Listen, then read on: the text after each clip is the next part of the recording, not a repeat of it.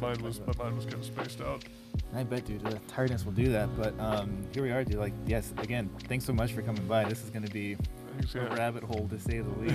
yeah. I love this stuff, man. I'm really glad you do this. I like that you're into it and whatnot. We need more people in our generation kind of just open conversation, having open conversations about things. Yeah. You ever you're a Rick and Morty fan? Oh yeah. Of course, you have to be. I had to ask though, but like, it reminds me because of that whole interdimensional cable thing that they do. Right. To me, like, podcast is like the beginnings of that. Like, I think it's just going to eventually morph into TV, and entertainment is just going to be like this individual pockets of people. Just, it's not like centralized. Yeah, and that's ultimately. I mean, we're kind of seeing it now as everything is transitioning to like streaming platforms and online platforms. You know, people are moving away from TVs. First, it was transitioning from like newspapers and magazines and radio to now into TVs, and now it's into the internet. Yeah, like there's you watch much news and stuff? I try not to. Yeah, I don't really either. But these two guys I like. It's a man and a woman, Cigar and oh gosh, I forget her name. They're gonna kill me. But these two like really independent newscast reporters. Rogan's had them on before, and it's just super independent, no CNN, no Fox News, no nothing. And I think they were with The Hill, some organization. Now they just recently, like this week, they're going to go totally independent. But it just seems like everything is really going that route these days because it's so easy for people to get their message out these days. It's not, you don't need a network. You don't need millions of dollars for a studio. You can do it on your phone. Right. Yeah. Mm-hmm. TikTok. Yeah. I have one of those. I got Jordan Peterson, actually. I think he tried it for a second. I don't think it does it anymore. No, it's one of those just like vines. You know what I mean? Yeah, I remember it's like Vine. Short clips, like here, whatnot, entertainment. It's not designed for conversations. Conversation, for thought, for it's. Yeah. How do you fit a true like complete thought in a tweet? You can't. You know the only mean? thoughts on there are THOT. yeah, exactly. Yeah, but it's a tool though. You know what I mean? It's a message board. It's a medium in which you're able to convey thoughts because after all, Facebook asks what's on your mind, right? I don't want to tell you Facebook, but I'll write it over on this blog here or something like that, or I'll put it on YouTube, or I'll make my own video and whatever, right? Because you can literally anybody can make a website. Yeah, it's true. You know? It's all that stuff is easier to do nowadays, which always has me thinking a couple things because technology, or really any endeavor, craft, domain, tends to go in that direction as just technology improves. Things are easier to do. When DVD players first came out, very few people had them. Now those are ancient. Like nobody has a DVD player. Yeah. And like even this podcast setup was even 7-8 years ago would have been a lot more difficult to do, and now it's like a lot easier. And again, you don't even need this. You could just use your cell phones now. So what it tends to do is, unfortunately, it saturates the market because now everybody can do it and everybody thinks they're a star. Yeah. Not that I think I'm a star or anything, but you know, there's something to say about having a barrier of entry. Really, is a bit of quality control. Yeah. So right? the internet again is the ultimate kind of tool that we have because it allows for that dissemination of a massive amount of information from anybody. So but the problem with that is that everybody can say whatever they want, and so we can often use our reason to continue believing in things that we already believe, right? So I can find a reasonable, like if I wanted to go take the steps in terms of the actions to go walk out into the freeway, right? Yeah. I could find the reasonable steps of, okay, well, I gotta go get up and walk over down the street, take a left here, the freeway's south, okay, I gotta go that way. I can find the reasonable logical steps to accomplish that goal, regardless of how irrational that goal may be. Exactly. You know what I mean? And so it's like not to like jump to an extreme here, but Hitler, a very irrational right outcome, right. but in his mind, perfectly reasonable. Yeah. You know what I mean? And so it's that kind of shit, right? Where it's like reason is not the ultimate truth. You can't use reason to find the ultimate truth, because we can use our reason to continue believing in what we believe, and we can feed into this sick cycle. Yes, you know what I mean? And so at some point you have to adjust the kind of reasoning that you're kind of approaching with, and this is more or less kind of a fallout of enlightenment. You know, because enlightenment is really where that whole reasoning aspect came from, in terms of we can use our reason and science to understand human nature. Yes. You know, and so we ran with that idea, and at the same time, this is a hot word now, liberal, right? What does that word mean, though? And so this word liberalism originates around this same time, too. Oh, really? Interesting. Around the Enlightenment, because the idea behind liberalism is just individual rights. You know, we no longer want to listen to our king. We no longer want to just obey King George, because fuck King George. You know what I mean? we want to do our own thing. We want individual rights. We want human natural rights. So you're talking about like the European Enlightenment.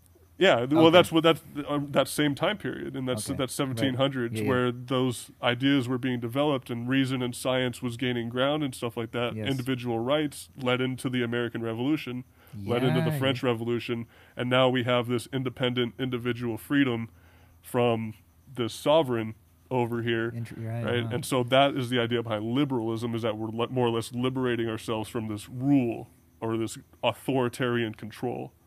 Interesting. Right. And so when you think of it like that, conservatives are also very liberal.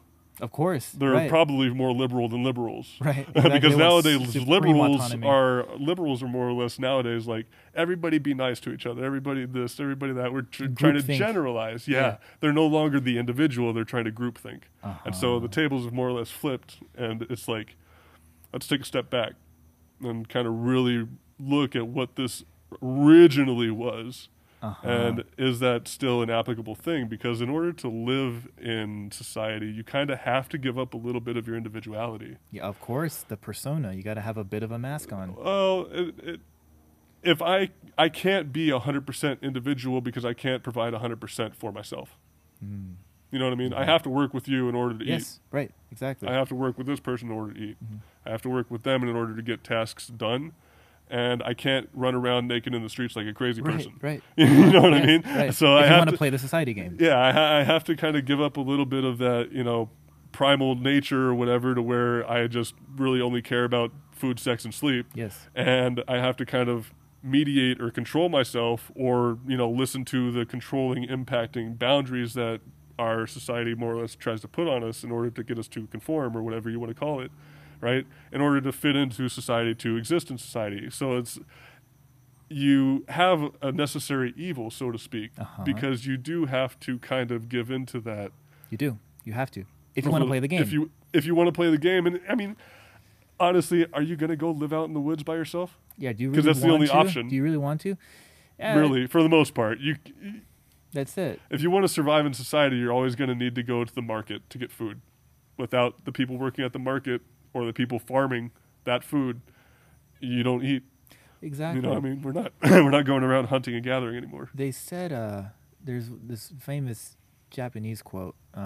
Everything you're saying reminded me of. It's they say like everybody has. You ever heard about this? Everybody has three faces.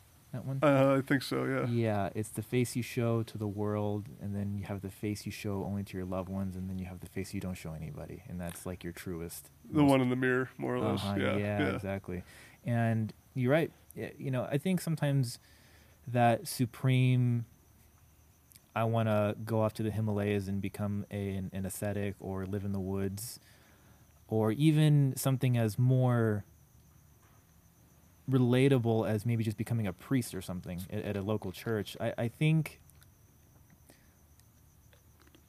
it's often underestimated how monumental of a commitment that is, because what you're essentially saying is, I'm not playing the society game anymore. And what the yogis or Indians would say is, you're no longer the role of a householder. You take vows to chastity, you take vows to poverty, and so there's no need to work. There's no need to ascend in this worldly pursuit. You are solely, yeah. And that's why I think sometimes these priests touch kids because they really weren't ready for it. I think so. It could be. Yeah. I mean, obviously they got some juice in there still. They got something in there, something a little messed up. Yeah.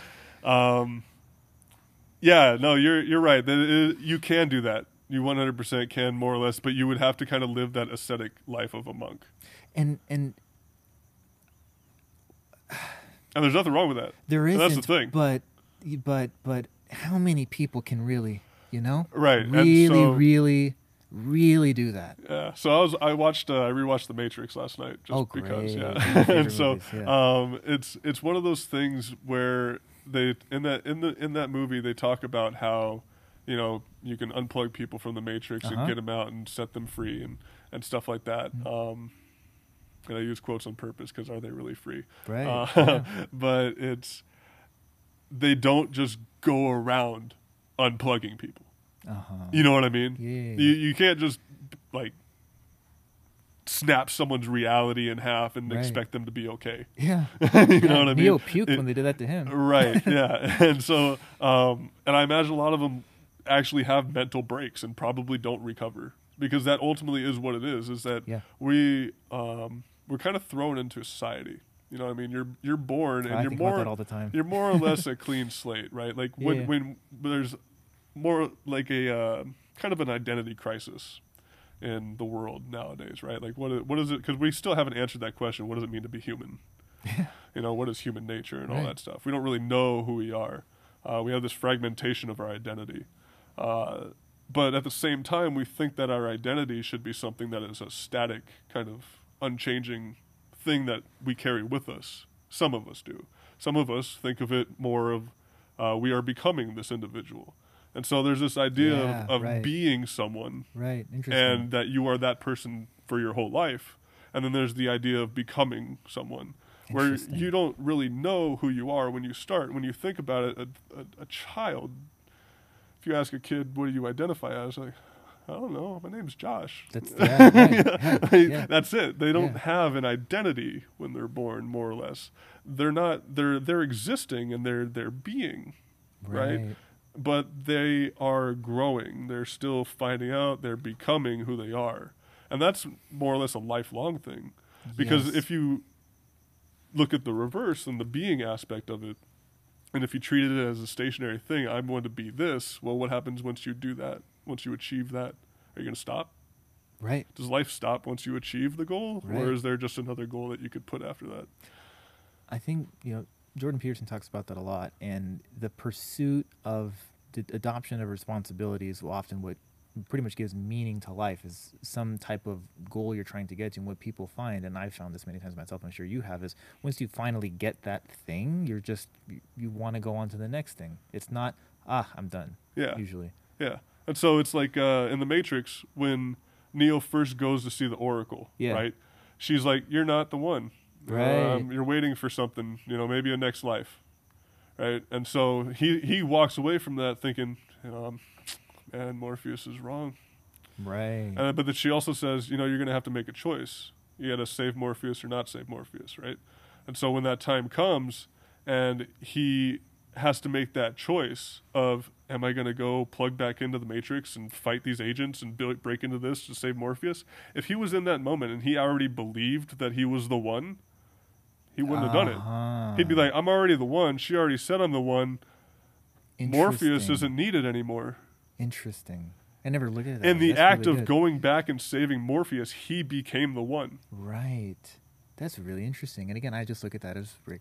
He took on a responsibility. And in a sense, he was, maybe you could say, aware of his mortality. And that I think that, because when you were saying all that stuff about, why kids don't have an identity, I think of a very pivotal moment in my life where, never forget, I was just sitting there in my bathroom on flossing my teeth. I was on the countertop, and I looked in the mirror, and I just suddenly had this flash of, oh, this is all finite. Yeah. And I was like, holy shit. And it really rocked me. Like, I finally had that moment of, oh, this isn't going to be forever. And something about, because kids don't really think about that usually. They're just kind of doing their thing, having fun. They're just happy to go to Chuck E. Cheese on a Friday and play their video games. But I think the second you realize, you kind of have that, ugly existential. Right. So that's the thing, is that it's not necessarily that kids don't think about it. Everybody, sure, literally everybody. That's why it's called the human condition. Yeah. You know what I mean? Because that's what it is. You face the finiteness of life. Yeah. You know what I mean? We kind of go along, and then we encounter things, and we're like, oh man, it's going to end one day, and you grapple with that. And yeah. There's the psychological aspect of it. At what age does it happen, and how you handle it will affect how, affects you, right, or affects your mind. But it's not something that only, I guess, okay, so it's something that is, we don't talk about, right? When you bring up death, it's not really a cheerful conversation. Right. People aren't necessarily excited to talk about it, but it's just as much a part of life as life is, right? Yeah. And it's something that all of us have come encountered with, especially nowadays, with all the things that we can see on television. Like, you can literally just see death on TV. That's what the news, you know what I mean? is. Yeah. And so it's one of these things that all of us are aware of, but all of us are just as afraid to talk about. You know what I mean? Exactly. And so when you're a kid and you encounter that, and you feel that fear, and then you look around and you're like, well, no one else is talking about it. I'm just going to stuff it in the corner over here, and I'm going to forget it. It's never going to happen, and then I'm going to be afraid of death my whole life. Right. Because it comes for all of us, but, if anything is to be believed about the process of it, your life flashes before your eyes, and you see a light. That doesn't sound very scary. From a subjective perspective, you know what I mean? From our perspective, when we see someone die, it's sad to us because they are gone from our perspective, from an objective perspective. Yeah. But from that person's internal subjectivity, what happens? Right, exactly. And that's always the thing. Like, what are they feeling in that moment? Did I talk about this last time? Those I think I did. Those couple of dreams I had. Yeah. The one of the shorter ones, because that was the most significant one that's related to like the light. But I was actually, I may not have described this one. I don't think I did actually. It was maybe I was like this floating ball of consciousness. I was in this what seemed like a library, a very grandiose library, and it felt like this. I was at some place which really felt like the pinnacle of like knowledge and reason is what it felt like, and it looked grand too. There were like tall bookcases and large like stairwells and stuff. And then I wasn't directing my path. I was just kind of floating around. And then suddenly I kind of started getting pulled in one direction. And did I talk about this one? No. So I didn't think so, right? So then and these two large doors open. And then behind that was this large red staircase with like red carpet. And I was getting sucked up into it, and big light at the end. But this was similar to one of the other ones I talked about, this is so similar in a few dreams I've had that are like this, that it's like I start not just speeding up, not just I'm going fast, but I'm accelerating towards it. And as I get closer, it feels like it's too much electricity that I can't handle. Yeah. And I'm like, it's too much, I can't take it. And then the dream ends. Is this Lion's Mane? No, this was before that. Okay, all right. But that stuff started to happen more with the Lion's Mane. Yeah. Interesting. I don't know, man. You seem to have very vivid dreams. Pulled into the light. It's pretty powerful, yeah. That's the pulled into the light has happened to me several times. And then you woke up? It always happens. The idea every time is it's too strong. I can't take so much light yet. Yeah. And you ever heard of Yogananda, that guy? Oh yeah. Okay, so my martial arts instructor gave me autobiography of a yogi on cassette, actually many years ago. He had an old copy of it, and I had this old Corolla that I could play cassettes, and I listened to the whole thing. I listened to the whole thing several times, like 3 times. And when I was a season, actually, in that 2010, 2011 era, I was all into that Yogananda stuff. And there was this, have you read Autobiography of a Yogi, though? Yeah. So you may remember one of the stories of, he went off to the Himalayas. He wanted to find a different master to okay, you teach me enlightenment. I want to sit in the Himalayas with you. I want to find a cave. And one of the masters goes, young yogi, if I gave you the cosmic experience right now, your body would burn as though it was being lit by 1,000 suns or something like that. Right. And I'm like, that's kind of what I felt like. This is too much light for me right now. Right. And so that's why you don't sit a kid down when they're 4 years old and tell them about the scary things in life. Right. You know what I mean? Because it is too much knowledge at some point. That's what causes that kind of mental break where, if you unjack someone who's not ready, they're gonna probably snap. That because if even if it's with the intent of this is truth, it's good. Yeah. Well, it more or less is. It's not something that can just be pumped in, but it can be trickled in. Yeah. You know what I mean? Like you can teach a kid about, let's say, a aspect of nature and show kind of the creation, preservation, destruction process, and then leave it at that, right? And then years go by and you kind of just develop and build on that idea. Yes. And so, or you can say like, oh man. Quantum decoherence is really affecting people's minds nowadays, and sometimes thoughts can just pop out and disappear. I know, right?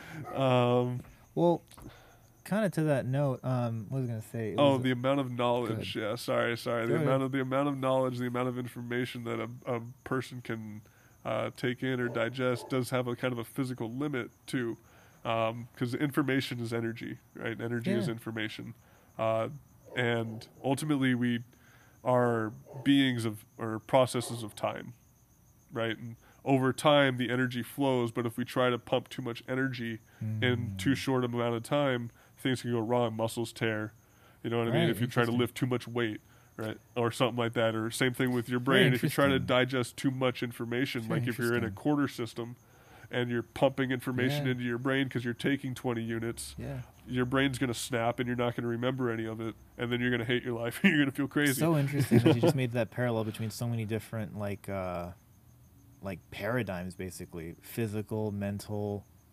It's all connected, and it's all just a flow system. Alan Watts says something similar. He's like, we're just like food tubes. You think about it, it comes in. We're one giant tube. Yeah, that's it. It's just this big flow system. That's it. That's all we do. Yeah, from the mouth to the butt. Dude, we're just one giant food tube. That's all we do. We metabolize. Yeah, but at the same time, we reason. We find the cause of that metabolism.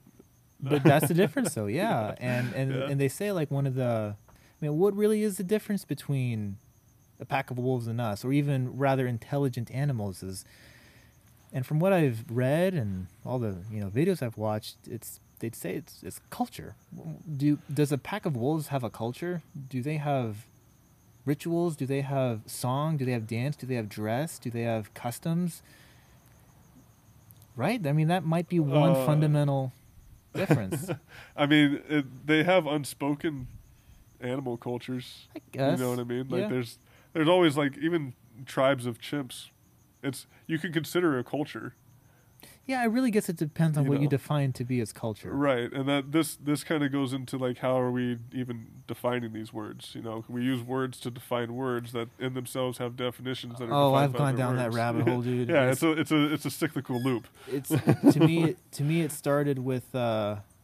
The only reason I really didn't take woodworking far was because I didn't have the space or the money to get all the machinery to take it as far as I wanted to. So to me, it's like when I have that, this will all make sense in a second, but I'll do it one day. But you start, you're probably familiar with this with all the mechanical, when you did all the mechanical engineering courses, is laboratories and calibration devices and straight edges and surface plates and micrometers. And to me, I was like, okay, so they use a device to calibrate this metal tri-square. So then what's the device that calibrates that? And what's the device that calibrates that? And what calibrates an autocollimator? And to me, at some point, I'm like, you have to use the bare bones physics of the universe to measure something as a datum, because like, what's the reference of the reference of the reference? And like the other rabbit hole I went down with that, and you'll probably know a lot about this, is so you see something on a computer screen, and that's just a representation of a representation of a representation, and like you type in some HTML code. And, this is recursion. This is the bare bones essence, like bracket BR/. But then what's causing that code to work? The assembly code, and then the zeros and ones, and then And I guess from what to my knowledge is it's zeros and ones are just voltages of on and off or something like that? Yeah. So in a transistor, it more or less is like if you have, usually I think it's like 0 volts is off and then 5 volts is on, for instance, in a simple model. And so it's like if you have a 0 volts, you're at 0. If you have 5 volts, you're a 1. I see. Yeah, and so... And even on, that, off, though, on, off, what on, does off. 1 mean to the universe? Right. What does 0 mean? Yeah, so what is the meaning of math, and what is the meaning of numbers and stuff like that, right? That's, I mean, you could go back to Pythagoras for that. Or just pi. In terms of And so math is actually a pretty good representation of the chaos, I guess, we kind of see, because math is very rational. It's very logical. But without core irrational numbers, you wouldn't have very many interesting things from math, to be honest with you. Without like all the constants. E, I, pi. Those 3 constants build pretty much every other concept in math. Right? But they're irrational, infinite, non-repeating numbers. That's a really good way to look at it. Except for I, which is just the square root of -1, which is ultimately imaginary, right? So maybe we use that to understand our own imagination. Oftentimes we use it in electronic physics and circuits and frequency domain and stuff like that, where then you're talking about real and imaginary domains, and what's the difference when you're analyzing a real and imaginary plane in a mathematical sense of a circuit versus applying that same concept to the mind. What's real in your mind and what's imaginary in your mind. Yeah. You know, and so this whole idea of math can be very much bridged out and as what I have more or less deemed as like the universal language, right? Because it has to be. I understand a lot of ancient Greek because of math, right? Wow. If you just say like rho is R. Yeah. Right? And so gamma G, delta D. Oh, okay, yeah, right. And you just piece it together and you just start to slowly like syllable it out. And you're like, maybe. And it's a shot in the dark, but you can get pretty close. An idea. Yeah, an idea. And then if you download an app or something like that allows you to learn languages, like I've looked at Russian, right? Russian actually uses a lot of Greek letters. Really? Yeah. Oh, wow. And so I thought it was just a bunch of backward letters. Well, it is and it isn't, yeah. But it's really interesting because all of that area is so connected together that the languages overlapped. And the linguistics developed, right? And so you have bits and pieces of all of these different languages, but at the same time are very fundamentally the same alphabet in a sense. Right, that's very interesting. Yeah, it's really cool. It's when we speaking of culture, right? When you take a step back and you look at all the different cultures of the world, no culture developed in isolation. Right. Every culture interacted with each other. Even China, the ones that were like, we are the isolationists. Right. Yes and no. How could you? Because you can't claim to be an isolationist, but then like try to take over areas. Yeah, right. You know what I mean? Like we're an isolationist. Give me your land. Yeah. You know what I mean? You can't keep to yourself, but then take things from other people. And so that's not really isolation. You're just kind of like taking things from stuff. But again, so their attempt at being completely individual doesn't happen. And so it's, I don't know. And then when you take it relevant to today, it's really like, why are we trying so hard to be independent individual countries in such a global economic community? I have an idea on that, yeah. Like, what the Indians would say to that is, this is the era we're in, the Kali Yuga. This is the age of materialism and ego and power, and it's just where we are as in our consciousness, in our grand year or whatever, in the era that we're in. And to me, it's kind of hard to explain this, but I think you'll totally get it.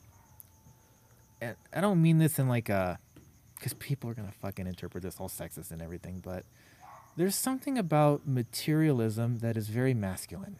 There's something about thought and consciousness, the more implicit, that always for me just screams of more the feminine energy. And this age of materialism, which to me is related to what's it called? Materialism and just things and being independent and alone and your sovereign, your own solitude. individualism. To me, You're kind all of that your own sovereign. to me that all falls kind of into the realm of ego-ish. Oh yeah, it's none of that is collective at all. right. None of that is communal. Yeah, It's like an overly masculine energy. Yeah, yes and no.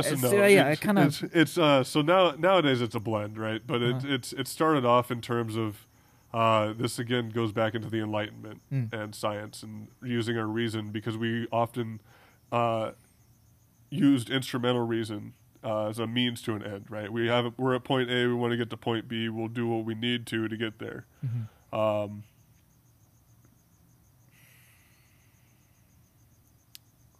Wow. Right, just. Yeah, literally, I felt it pop out of the back of my head just now. Oh fuck. Materialism and right, materialism. So we use our reason and our science to gain control over nature. Right. And in our pursuit of that control over nature, we feel like we're gaining more understanding about ourselves, and we feel more secure in it. Right. And so that feeds back in on itself, and we just pursue to try to control more and more of the material aspect of nature. Yes. And then we, allow our sensories and our senses and stuff like that to feed in on it more and more. Mm-hmm. This is visually appealing. This is audio. And then we feel more powerful. We have a better grasp of it. We're getting better. We're advancing. And our minds start to swell. Yeah, we're mastering it. We're in this age of more or less hyper technology and stuff like that. We're living, God's will of dominating nature. Right. And so it's this idea that more or less has got us up to this point, because that really has driven this technological advancement, right? Yes. And so it's that, but at the same time, that's a very abusive relationship, as we're finding out. Yeah. Because we have more or less been beating Mother Nature. You know what I mean? It's not a. It will always strike back, though. Yeah, and it does, and that's the thing is like I can't really say that it's masculine or feminine in terms of materialism. Right, it's like it's a human thing, you know what I mean? Because we all seek that understanding. Men have just been the ones that are like, we're gonna control and we're gonna fucking kill you if you get in our way or whatever. We're gonna start wars over pointless shit. Yeah, you know what I mean? It's very dude shit to do that. Yeah. And so that's where that kind of stereotype comes into play. But these ideas of like sexuality and insanity, or sanity and insanity, and even just the whole liberal conservative dualities. Duality. These labels that we associate with this stuff are very recent. Nobody really discussed these ideas of sexuality 120 years ago. You know what I mean? Like homosexuality, heterosexuality, insane versus sane. There was no standard for these things in nature, right? These are human scientific constructs. And so because before, when you think about it, what is it to be sane or insane? The Oracle of Delphi was praised as the speaker of God. She huffed ayahuasca. Yeah. All these ancient civilizations that were preaching these, everybody, mythologies and all this stuff about God, they were popping shrooms and doing all sorts of shit. Like this stuff grows naturally. Yes. It's been here on this planet. All they had to do was light it on fire, and they did. To me, that is. And so what does it mean? What's it mean to be sane or insane? Is it sane to wake up every morning and just kind of go about your life? I think that definition is just based on sedentary agricultural civilization. Has to be. Right. Well, yeah. So it's the old definitions and new definitions. Like 100 years ago, the word "gay" was actually just happy. Right. Like actually, yeah. It actually just meant, that person's happy. Yeah. And now it's like, they're butt buddies. Yeah. Right. It was like, how did that morph? Right. And then some people associate the word "gay" with stupid. Oh. Too. And so it's like, well, it's intention. Yeah. And so what is words not only have like definitions as we define them, but there's the context in which things are being used. And all of this stuff is so recent that our minds and our identity, again, is still not secure in who we are as human beings. We don't even know like our origin. We don't know anything. That's a really good way to look at it. We don't have a full understanding of what it means to even exist. We're just trying to name things that we think we know. Right. And that's the thing is we think we know. We're at that level of abstraction. Yeah. You know what I mean? We're no longer at the core of the problem where it's like, no, we don't know. We're not even at the point where we think we know. We're at the point where we think we know. You know what I mean? He knows. No, but he knows. No, but he knows. No. How far back you got to go? Once you try to attack the core of it, I think it just gets more chaotic and well, you try to attack the core of it, and it gets existential. It gets terrifying. Yeah. That's where you encounter more or less the void. Right. And you encounter these ideas of what is existence, and this whole idea of hierarchies in nature and things like that, and what's it mean? What is really human nature? Are we naturally evil? Are we naturally good? Is there an objective truth? Mm-hmm. Is there some overarching narrative that is going to give us some kind of guidance or some kind of secure feeling in our life? Or the church, is it just right? or is it a subjective internal truth? You know what I mean? Is there really no overarching explanation, and therefore we all have to kind of use our own reason to kind of reasonably agree with each other as best we can? Mm-hmm. Or is it, or what? Right. Or we have to just more or less surrender control because we don't know. Yeah. You know what I mean? There's so many different levels to look at it. I think I might have talked about this before, maybe not, but my dad always likes this one movie. I forget what it's called. I'm killing myself for forgetting it, but it's about it's an old 80s film. It's a poet, a lawyer, and a physicist, and they're all kind of having this conversation throughout the whole movie. It's filmed somewhere in Europe. Looks like Scotland, Great Britain, something like that. There's castles and shorelines, and they all have different takes on the same things. And whereas, I would imagine a physicist would more think along these lines of, they don't really think in terms of, for a psychologist or a biologist would think, where it's more human oriented, and maybe a lot of them are atheist or nihilistic of what's the point of all this? Yeah, the universe is probably going to end in the heat death, and so what if I do this or that? You see that documentary on Einstein, and I'll never forget this one line where I think it was Elsa. She was for for a man who knows the secrets of the universe, you don't know the first thing about humans or something like that. First thing about women. Or women or something like that, yeah. And because then you look at a psychologist about it, and it's so what does any of that matter if all we're experiencing is this earthly existence and we can't be nice and live a happy life? So what different ways can you look at it? Because to the psychologist or a biologist, we should all live more symbiotically, but to more vague, if we're just this tiny blip in the Milky Way, and the Milky Way is a super tiny galaxy in this super small cluster, which is part of a larger super cluster. So what does it even matter that and so who's right, who's wrong? Because in one respect, life has this meaning that you should enjoy. In the other respect, it's absolutely meaningless. Yeah. So it's kind of a pluralistic outlook, because they all have their own reasons. Meaning or no meaning, yeah. Uh-huh. You know what I mean? And so, because some people do stare into the void and don't find meaning, and don't really care to make a meaning either. Because that's another thing too. Is you can stare into that depth and question life. Right. And you most likely won't hear an answer. Right. And so then you can either stop asking, or you can just keep shouting into the void. You know what I mean? And at some point, it kind of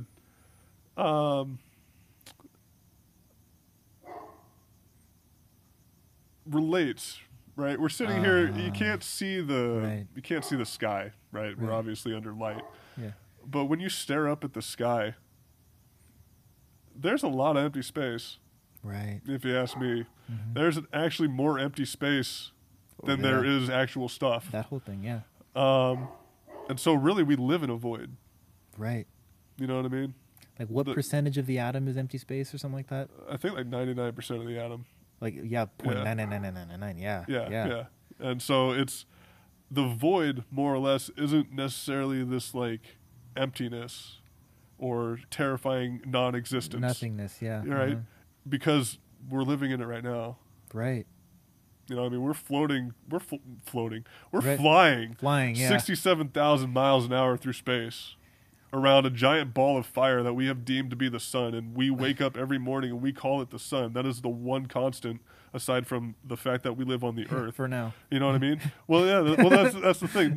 This goes into kind of the labels, right? Yeah. So we label it the sun. We identify it as the sun. We will never not call it the sun. Right. You know what I mean? We identify the earth as the earth. We will never not call it the earth. Or a variation in other languages like Gaia or something like that, right? Yeah. But it's like there are certain things that like we identify based on these kind of ideas of essences and stuff like that. Like a tree is a tree, but there's different types of tree based on what different types of essences that tree may form out to be as it becomes a tree. Because it's not being a tree when it's a seed. Yeah. You know what I mean? And it's not being, then it grows and eventually grows out and becomes a tree. And so what is it? Yeah. And so there's the idea that when you don't get that answer that you're looking for, then there's nothing. But really, there's everything. Well, to me, what you're describing is that really sounds like that's when like meditation really starts. Yeah, and that ultimately is. So like when there's different layers to the mind. Yeah. Right? There's the surface layer where it's like, I'm just going to pay attention to my local simulation. Yeah. More or less. So engineering, right? Engineering, computer programming, I'm going to make these like mechanical references. So it's every iteration, every day is a new iteration. Right. Right. If you didn't like the iteration before, change some of the parameters. Yeah. And run a new iteration. And so it's like every day kind of we have necessary parameters. Today's Monday, I have to go to work. Right. I have to work between these hours. After these hours, I can do this. Today's Saturday, I don't have to go to work. I can do this. My parameters are a little different this day. And so you can do this and exist in the simulation of society, more or less, and find meaning through that, where you don't really question too deeply and you just kind of digest it. Yes. You take in food, you're like, and by food I mean thought, like media, right. Information. Information. And you may establish some opinions with it, but more or less you'll agree one way or the other and you just kind of go with it. Or you can sit there and you can question it, and then you could really, chase down the rabbit hole and try to find out what the meaning of it all is, and then end up not going to work the next day. Right. Because you're so caught up in an existential crisis that you're like, fuck this job. Right. Or whatever, or you freak out and you have a midlife crisis and you go divorce your wife, have a car, or buy a car or whatever, you know what I mean? I knew a professor that did that. And so this, but not going back into, you can't just push this kind of information onto people. You can't tell a kid about all this stuff, right? You can't just by not talking about it. I guess by not talking about it, you create these singularity kind of points where people do just kind of snap like that and have those midlife crises. You know what I mean? Because there is, again, what is their identity? Who are they? If they don't feel secure in that and they're just living apart in society, and then one day they start to question things a little deeper, they might freak out. Well, again, that's what you were talking about the other day. It was philosophy was a rich man's game. Yeah, so philosophy, because you got to have your needs taken care of, right? Yeah, your Maslow's, food, shelter, and then food, shelter. And you start thinking about stuff. Yeah. And then you have the luxury or the curse of thinking, but I think you need to have that gross core identity to even begin venturing into that. And some people might say, like, I got a buddy who's like, people identify too much with. The physical, the gross, be yourself, don't worry about what other people think. Or they have to belong to the church because it gives them community, it gives them meaning, it gives them reason, it gives them morality, and structure to follow, when they should be free thinkers. They should think on their own. And I'm like, you're right, sure. But maybe that's where they are in their path. Right now, they need the thing. Yeah. They need the label. Because what is non-attachment if it wasn't started with attachment? You need something to let go of. I like that. Right? Yeah, you do. You're absolutely right. You don't, because you don't, and in some cases too, it kind of goes back to that cliche, you don't really know what you have till you lose it. Right, yeah. And so it's, And so that in terms of a different kind of loss, though. The non-attachment thing is more or less you're relinquishing it. Willfully relinquishing. Willfully, yeah. Uh-huh. Yeah. And you're right. And so it's like, because imagine if all 7 billion people, right? I've thought about that. If all 7 billion people were sitting around and questioning and like more or less walking the same path. Right. I've thought about that. The 405 traffic. Yeah. If that's not enough to demotivate that idea, you know what I mean? Right. Because as much as it's kind of alienating in a way to either be a person who's not thinking in that way or to be a person who is thinking in that way, regardless, you know what I mean? Because some people will feel alienated one way or another because we all want to be kind of included, right? We want to feel like we understand what's going on and stuff like that. Yeah. And so when one person's talking about stuff that another person is like, I don't have anything else, they feel a little alienated. Right. And so that is like kind of a balanced thing and is more or less about kind of is what path you're on, because you can't have identical people. Mm-hmm. You know what I mean? They can't both be thinking the same thought. Right, they're no longer individual people, and we're born individuals. Mm-hmm. Right, we exist in a society as a group. Yes, by choice, ultimately, because you can go live in the mountains. You can, you know, you can go live on the streets. Mm-hmm. You know, and so it is about what path you're on, how much knowledge you're willing to take in. I think one of the things in the Matrix 2 is in the third one, or the second one. The third one, where they pull back into Zion and the guy runs up to Neo and says, "Hey, you saved me," because he unjacked him. And Neo looks back at him and he's like, "No, you saved yourself." Because they look for people that are aware that they're in a simulation, that are questioning the thing around them, that are questioning the conformity that they're trying to be pushed into, because those are the ones that are going to be more willing to accept the actual truth, right? And the whole idea of none of this is actually real and stuff like that. And so it's you have to have the society and the people that are more or less functioning to keep society running, because we can't all have the transcendental meaning, or the transcendental yogi path, right? That just doesn't work that way. We can't. There wouldn't be society. Yeah, and so. And again, 7 billion people on the same path. It just wouldn't make any sense in a natural flow sense. Society wouldn't make sense anymore. And so it's that's interesting. Yeah. And I've thought about that in the respect of okay, so let's say everybody becomes enlightened. Are we done? Did we figure it out? Right. Like, is that it? Are we now being enlightened, or are we becoming enlightened? Yeah. You know what I mean? Do we achieve it and then stop, or do we have to do it every day? Well, I look at it really as I don't know if I wouldn't. No. Speaking of Yogananda Paramahansa, I think it was. Yeah, talk about it. I know it very well. In one of, I don't know if it was an autobiography of a yogi, though. It was in one of his writings, I think. I've read another book of his, but one other. It was the saying that more or less God keeps things in balance, right? Because he's a yogi. He's talking about God, but he's more or less the self and all this stuff, higher power, whatever, right? Labels, again, God has a lot of baggage to it. But it does. Just try to put it to the side, okay? It's just a word. Yeah. But he talks about how God keeps things in balance. And that if the world were to all of a sudden become 100% good, where every single person is now good, God would destroy it.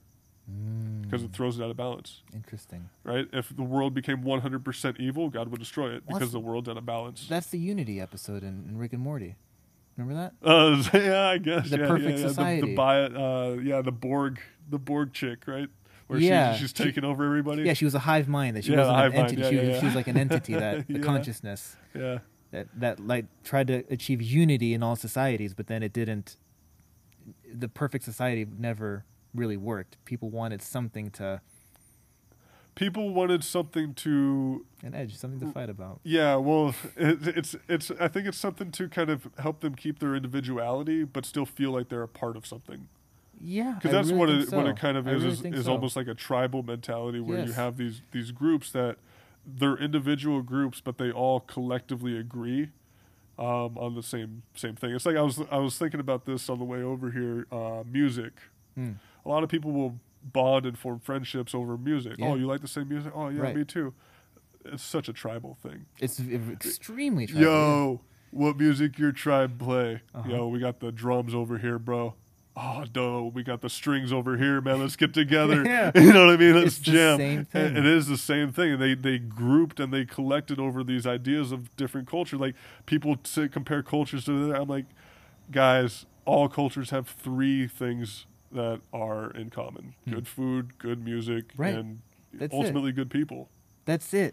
Every time. You know what I mean? And that's what brings the cultures together and then allows for the languages to merge and the people to grow and stuff like that. And it's, right. And just how interdependent that is, because some, you know what I'm talking about. That's just such a rabbit hole right there. But like,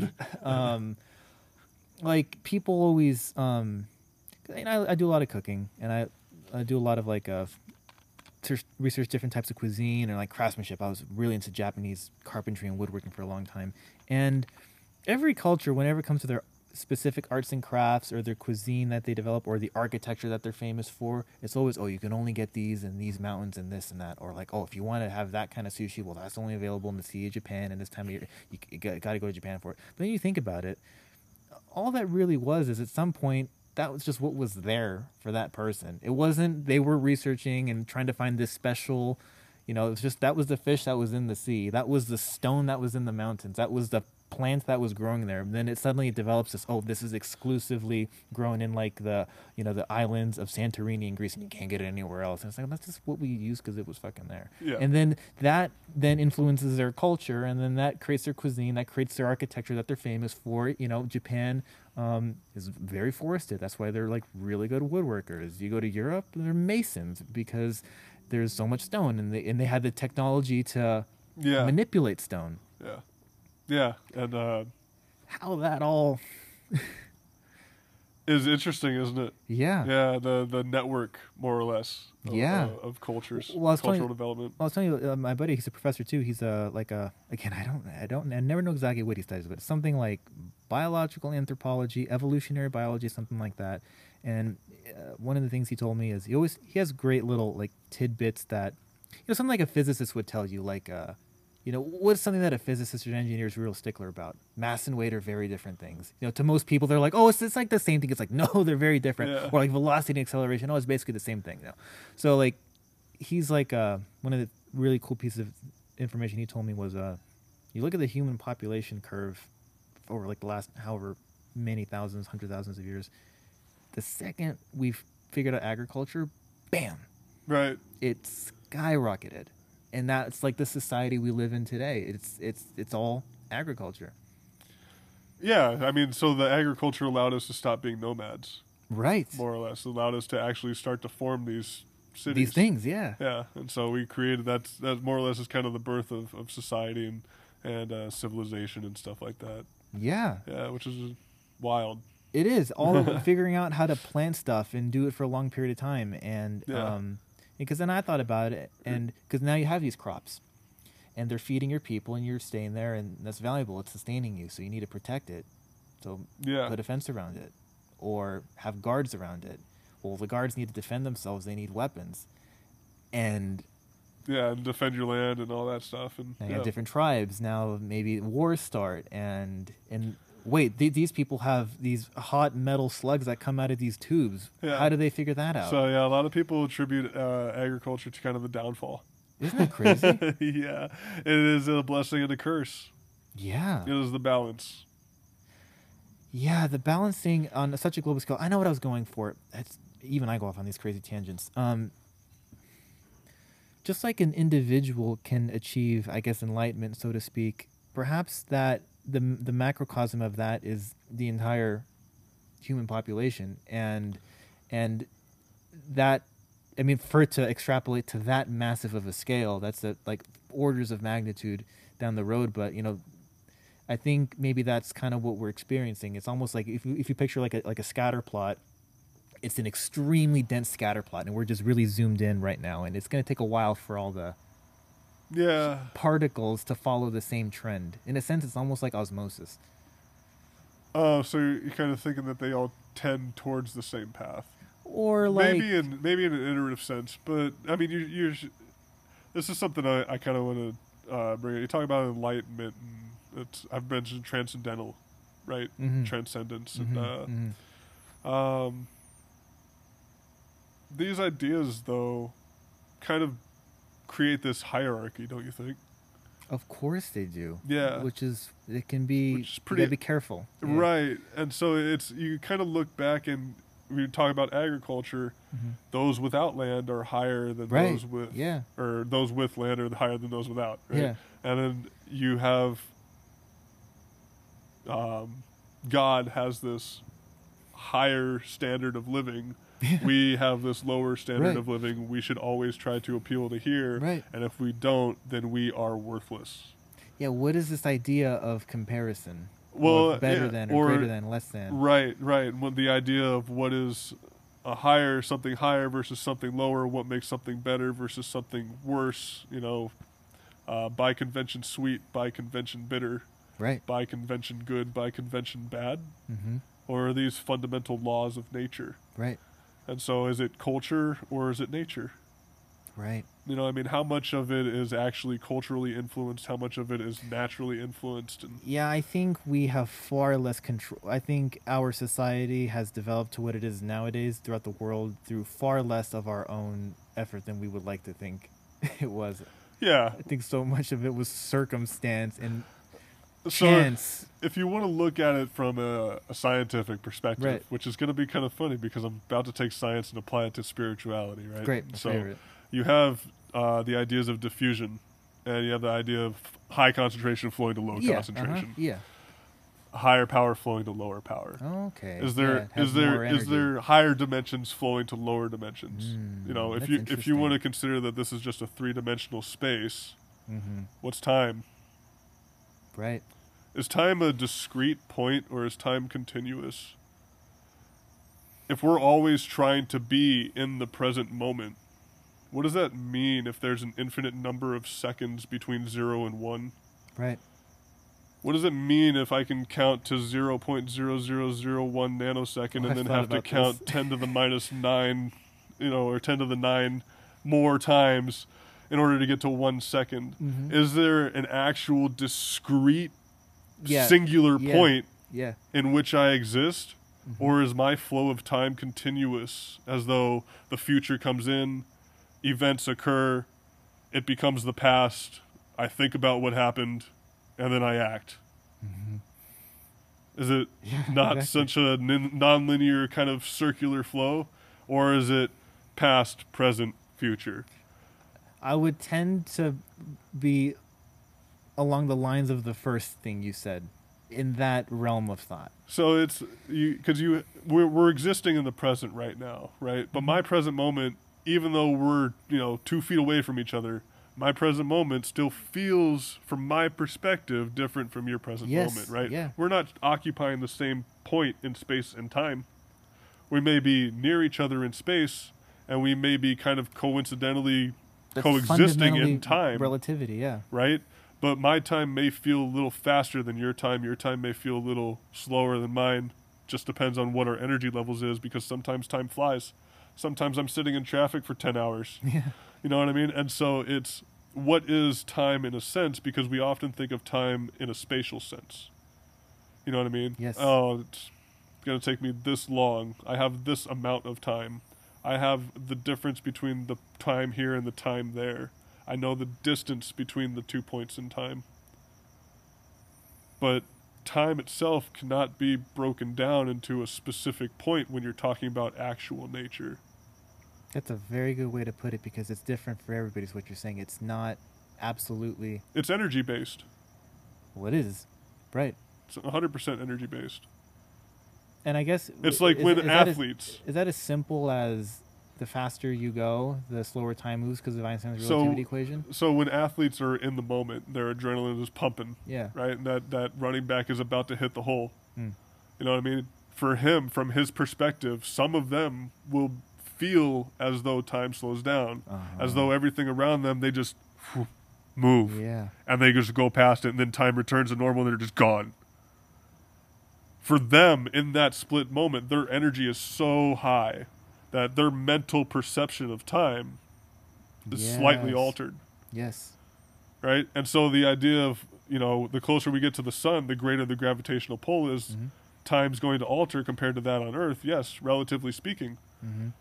Relatively speaking, my subjective time is different from your subjective time as well. Well, even satellites, I believe, have to compensate for relativity because of that there's just so the far speed away. and the distance. Yeah. And so it's what does it mean to be in the present moment? Right. Yeah. And science, it's such a nice thing to say. Science doesn't have a confirmed understanding as physicists of time, right? I was just going to think that. And so there's no real, I guess, way of defining it because we're thinking of time non-temporally. Yes. You know what I mean? We're not thinking of it as a flow because we're, again, using our reason to try to control nature. And so we're trying to control segments of time. Yes. Because we only really care about A and B. That's all we can see. We don't give a shit about C, D, E, F. You know what I mean? Even though nowadays we kind of are because we look at the past and we're like, they didn't give a shit about C, D, E, and F either. Yeah, they're dumbasses. Our planet's about to die. We need to care about C, D, and F. Right. Right? You know what I mean? And so it's about looking at time, not just time. Yes. You know what I mean? Well. And again, engineering standpoint, right? Yes. We still have to kind of plan for the future, but in a natural sense, this continuous time is going to just flow within it. It's the future comes in, the present moment acts. That becomes the past where we then can think about it, find out kind of what happened, and reason our way through, and then rinse, repeat. To me, all of it's this... an infinite cycle because imagine you're in the center of an infinity symbol. You've got future on the right, you've got past on the left, and it just flows. And you're at the nexus of it Yeah. both. Well, to me, everything what you're talking about sounds like it would be more easily perceived and understood through the perspective of a higher dimension. Right. And so at what point can you kind of let go of this physical reality, this gross, quote-unquote, universe, and start to look at the more subtle things in life?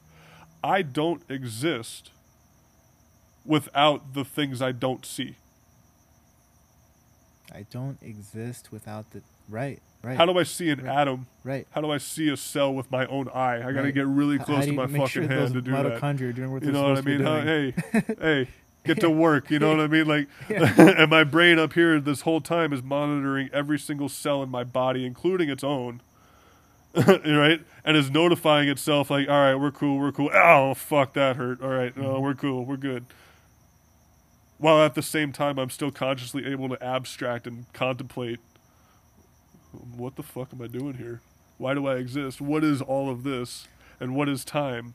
And what is the chances of me living in this third-dimensional universe that is confined by a fourth-dimensional time that is ultimately going to determine events at specific points in time based upon some kind of fifth-dimensional probability space where that probability space and all of those different probabilities are more than likely probably determined in some kind of sixth-dimensional calculation space where the best decision is made based upon all of these other different variables that cause, I don't know, the sun to burn and our planet to rotate and trees to grow and, kids to run around. And, good luck finding a grand unified theory of everything to define all of human nature and all of the universe, honestly. Like, as a physicist, I'm not trying to knock it, but it's it's conceptually, you will not find a math equation that can define human nature. Maybe that's the Matrix, All right. At what point does it just become so abstract that you're now a philosopher?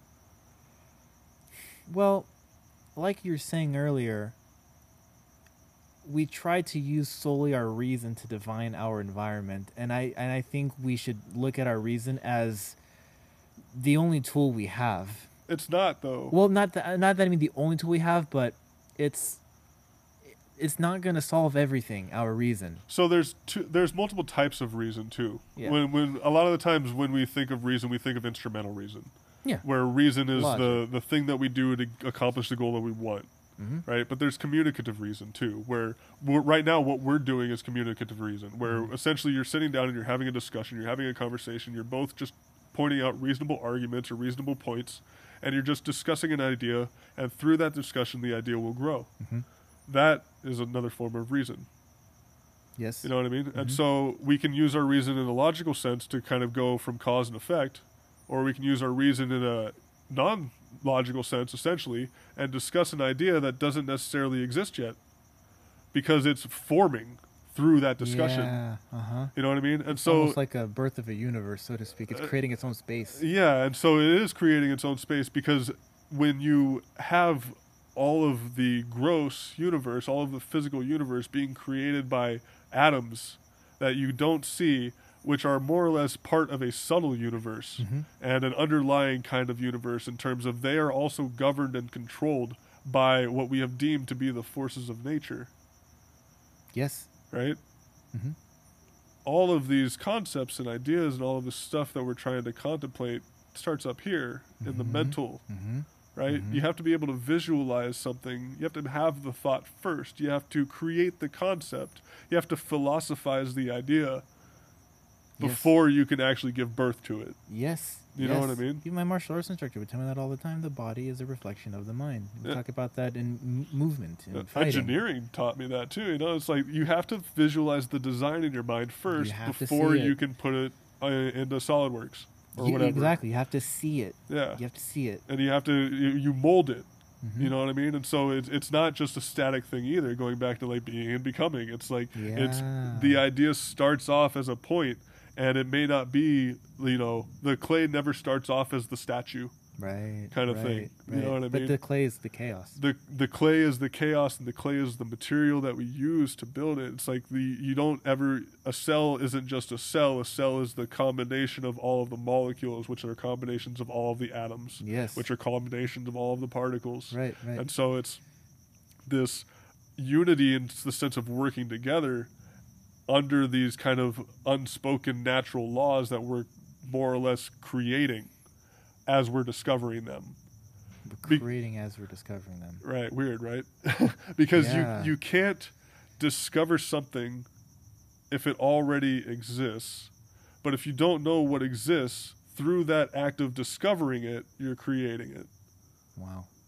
Right? So you can see something happen. I can drop this, but I'm not going to say that's gravity that did it if I don't understand the concept of gravity Yeah. or never heard of the word gravity. Right. If I'd never heard of the word gravity, what do I say? How do I formulate that concept to begin with? How do I even begin to think about what the action is that just happened and why? And what I'm getting there is what is the whole past, present, future of that whole interaction is what you're doing, observing it, feeding. What's the feedback loop there? It's Right. What's the language? Chicken or the egg? What's the word? Right? Because again, gravity is a word that we've defined Right. as what? Well, Alan Watts has described that a few times. He goes, I think I talked about this before. That he said, the universe is wiggly. We have all these. We make straight lines out of everything, and if you look in the universe as a totality, just nature doing its thing. There's never straight lines, Yeah. squares, and circles anywhere. It's all this soup and stuff, and so we get used to defining these things so black and white and discreetly when that's just a product of our own perception. Whereas, so he said something like he was like giving a guided meditation to a group of people, and he's like, in whatever state you're in, we won't give it a name. Just don't call it peace. Don't call it Satori. It is what it is. And so, yeah, gravity, before the word, what was it? Right. And God. Right. I mean, even Newton gave credit to God at the end of his book. Every like physicist of significance always refers to some type of spiritual higher power, because even they're like, yeah, there's no way. Right. Yeah. They're honest about it. Right. That's the thing too, is that the reason, again, instrumental reason, and this whole idea of kind of cold logic too, and kind of mechanizing nature through science and stuff like that. And I'm going to butcher the name. I always butcher the name. Nietzsche. Yeah. When he said God is dead, yes, he's not talking about the actual death of God. Right. He's talking about, as society, things have grown, as technology's grown, as science has grown, and reason has grown, and we have now adopted this idea of evolution and have this, well, I don't know, I don't think he was around with that yet, but we have this scientific understanding, and we have this reason that we're now trying to pursue in order to understand nature.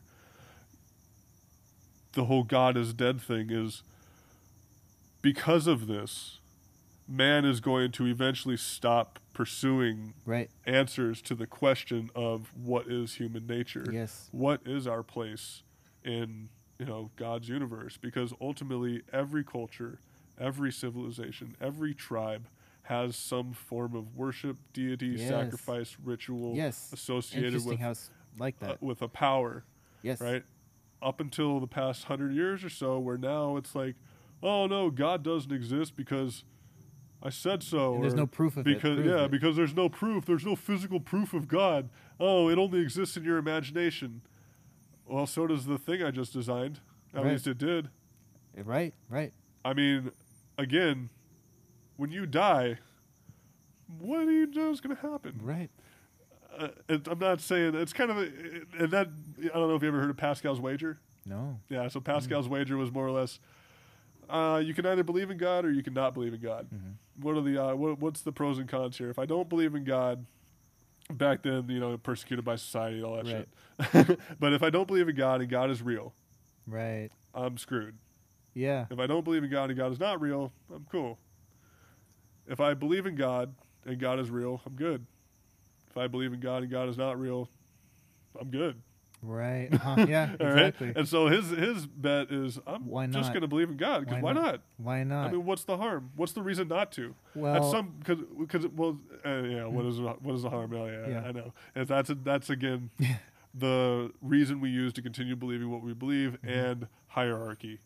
I'm superior to you. You believe something different than me, and stuff like that. But it's like, when you are genuinely looking and trying to gain an understanding of the universe and nature, and you have this aspect that has existed in every culture throughout all of history, and every person of notable worth in history that anybody can know about either constantly talks about or refers to or attributes to or mentions or is like props to God. Something. You know what I mean? Even if it's a little bit. Exactly. Yeah. Even if it's a little bit, to then turn around and be like, no, this is foolishness, is shutting off such a large part of your own mind that you're not even going to be able to entertain any kind of actual imaginary, quote unquote, thought, because all thought is imaginary. Yes. I can't touch a thought. Right. So prove your thoughts to me. How do I know your thoughts are there if I can't physically see them? Yeah. So. Exactly. And so there's that argument. And so the intangibility of this, again, can parallel the irrationality of math, right? Yes. Not everything is rational, not everything is irrational, but not everything is tangible, and not everything is intangible. It doesn't make it any less real. Yeah, it doesn't make it any less real, right? The imagination of your mind is still a real part of your brain. And who knows what that's communicating to a different dimension, or where that's even coming from, and how real that might be. Right, because once you're in that kind of mental world or mental universe, and you consider the idea of multiple dimensions, because space-time, we like to think of it in special relativity and speed of light. Yeah. Oh, space is flat. The trampoline. Well, yeah, so in special relativity, space is flat, and light travels at the speed of light. General relativity, space is curved, and this is the actual way space is. Space is curved and has multiple dimensions, and light travels along that curvature. But it's not just a blanket curvature. It's folded. It's manifolds. It's ins and outs, and you've got gravity being at the center of the earth, pulling everything towards it, right? So everything on the outside being pulled into the center, but what's at the center doing the pulling? Yeah. Right? What's in the center of the sun doing the pulling? Right. Okay? And so you say that there's this density of these particles at the center of the sun, but at some point you could break it down to an atom. Right, exactly. But what the DX, the fundamental. Yeah, and so does that infinitesimal point exist, or is it just a mathematical concept that we use to understand the larger, dense picture that exists in our physical world? Both. Right? And so it's, again, using this kind of higher dimensional thinking of math and just the balance of irrationality and rationality, and the idea that we don't exist in just a three-dimensional plane or even a four-dimensional plane. Our mind is actually also calculating the same probability of, do I want to eat cheeseburger tonight or do I want to eat pizza tonight? What are the odds that I do one or the other? Right. Is probability 4 dimensions? I don't know. Right. At what time do I make that decision? Where does that? Where is that data being stored? Where did it generate from? Right. Was it in this three-dimensional universe? Yeah. Where is that being stored at? Exactly. And why do I call it a burger and not a pizza, and the pizza not a burger? You know. It was like that Rick and Morty thing where the telephones and the pizzas. Yes. I'd like a large pizza with extra phones. Yeah, exactly. Wait, with extra people on it. Extra people on it. And then the people were the furniture. Yeah. That was really good. I posted something the other day, and it's everything. You're talking about it right now. It was I like woke up at 4 a.m. and I listened to some like Terrence McKenna, and it hit me in the right way. And I'm gonna grab my phone. It was right here, great, because I think I saved it. I'm like, I gotta screenshot this because I'm gonna forget this in an hour when you're in that state of mind. But it's all about the dimension stuff. And oh, here it is. And actually, before I even read it, what I was thinking about the whole time you were talking about that was, we tend to call God or define deity as when we can't grasp and understand it. And the second we understand it, it goes from metaphysics to physics or religion to, and it's almost as though we fear what we don't understand. And the reason I think that, and I think that's actually what I said here, was because it gives us consciousness of our mortality, because it's like that thing has the ability to master us because we don't understand it. So that's interesting, isn't it? Yeah. Whatever attacks our mortality is what we tend to respect and deify. And what do they say? It's like the beginning of wisdom is the fear of God or something like that. No, I haven't heard that. Yeah. Maybe, yeah. But or just think about it. You know, you're at a martial arts studio. You're fighting somebody. Like, the bigger, stronger person is the one you're going to respect. Because, well, you're certainly going to be more cautious. Right. You think. You're going to be wary. Conscious of your mortality. So. And you're going to definitely be more conscious of your mortality. Yeah. Yeah. That I think is kind of the bigger point there too, because when they were making maps originally, the boundaries of maps. When they reach the edge, here be dragons. Yeah, exactly. Right? Yeah, and I love those. It's definitely very much we don't understand it. We are therefore afraid of it. Yes, and right. The more like black holes powerful, are scary. the more powerful it appears, the more godly attributes we give it. Exactly. Right. Yeah. Let me read what I was saying, because it kind of touches on both of those. So I said, if we weren't so caught up in the reasoning, we probably would call black holes God. Right. Yeah, because it's pretty crazy. Yeah. Let's say, okay, but what I truly believe it to be is our limited perception of the workings of a higher dimension within our current 3D experience. To a 2D creature, the experience of a 3D object would seem otherworldly and behave in ways that they cannot fully explain with their limited 2D set of perceptual tools. So by analogy, we can apply this notion to our 3D physical experience to what a higher dimensional phenomena would appear to us in this 3D world we live in. A 4D sphere, as we would experience it, would appear as a sphere that instantaneously pops into existence, enlarges, and then shrinks, and then pops out of existence. But if we were a creature of higher dimension, whatever that may be, it wouldn't seem crazy at all.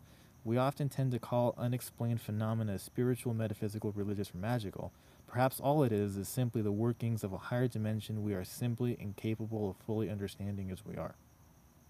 Yeah. You know what I mean? It's like, Yeah. that's basically what I just said. It's if what we don't understand, maybe it's fully ABC 1, 2, 3 in 4D. I don't know, like to a 4D creature. Oh, it is. Yeah. I mean, so it's like ants really only have a perspective of two dimensions. Right. You know what I mean? Even though they're three-dimensional objects, their perspective is just, which is all that matters. 2 dimensions. Yeah, that's all that matters, right? They may change elevation, but they're not really aware. They use they use the ant analogy a lot in those like dimensional. Yeah, well, because it's simple, right? And the other thing is Flatland. I don't know if the Flatlander. Let's talk about the Flatlander. Yeah, because the Flatland more or less is that idea of, you know, you have a 3-dimensional shape that interacts with a 2-dimensional space every now and then, and so having a 4th-dimensional idea, but again, even treating time as a 4-dimensional space goes into that idea of we are treating time as a spatial thing. It's not. It's a temporal thing. And so that's this. I know this is it's kind of like, how do you shift out of doing that, because it's so natural to really do, because we're so spatial in terms of our and that's behavior. What I'm saying. That's maybe there really truly is an asymptote to our understanding as 3D creatures. Yeah. Maybe there really is. Like, well, there's a ceiling and that's it. Yeah. So that's one of the things kind of philosophy kind of more or less admitted, because it's. People started, when science really started gaining root, gaining ground, and taking off, people started questioning like what the purpose of philosophy is, right? We do it today. You know, if you bring up philosophy and people laugh or people ignore it because they think it's pointless. Right. What's the purpose of philosophy? What's it ever done? Thinking thoughts, yeah. Political philosophy is actually, you know, more or less given us our simulation, right? Philosophy is not just human nature.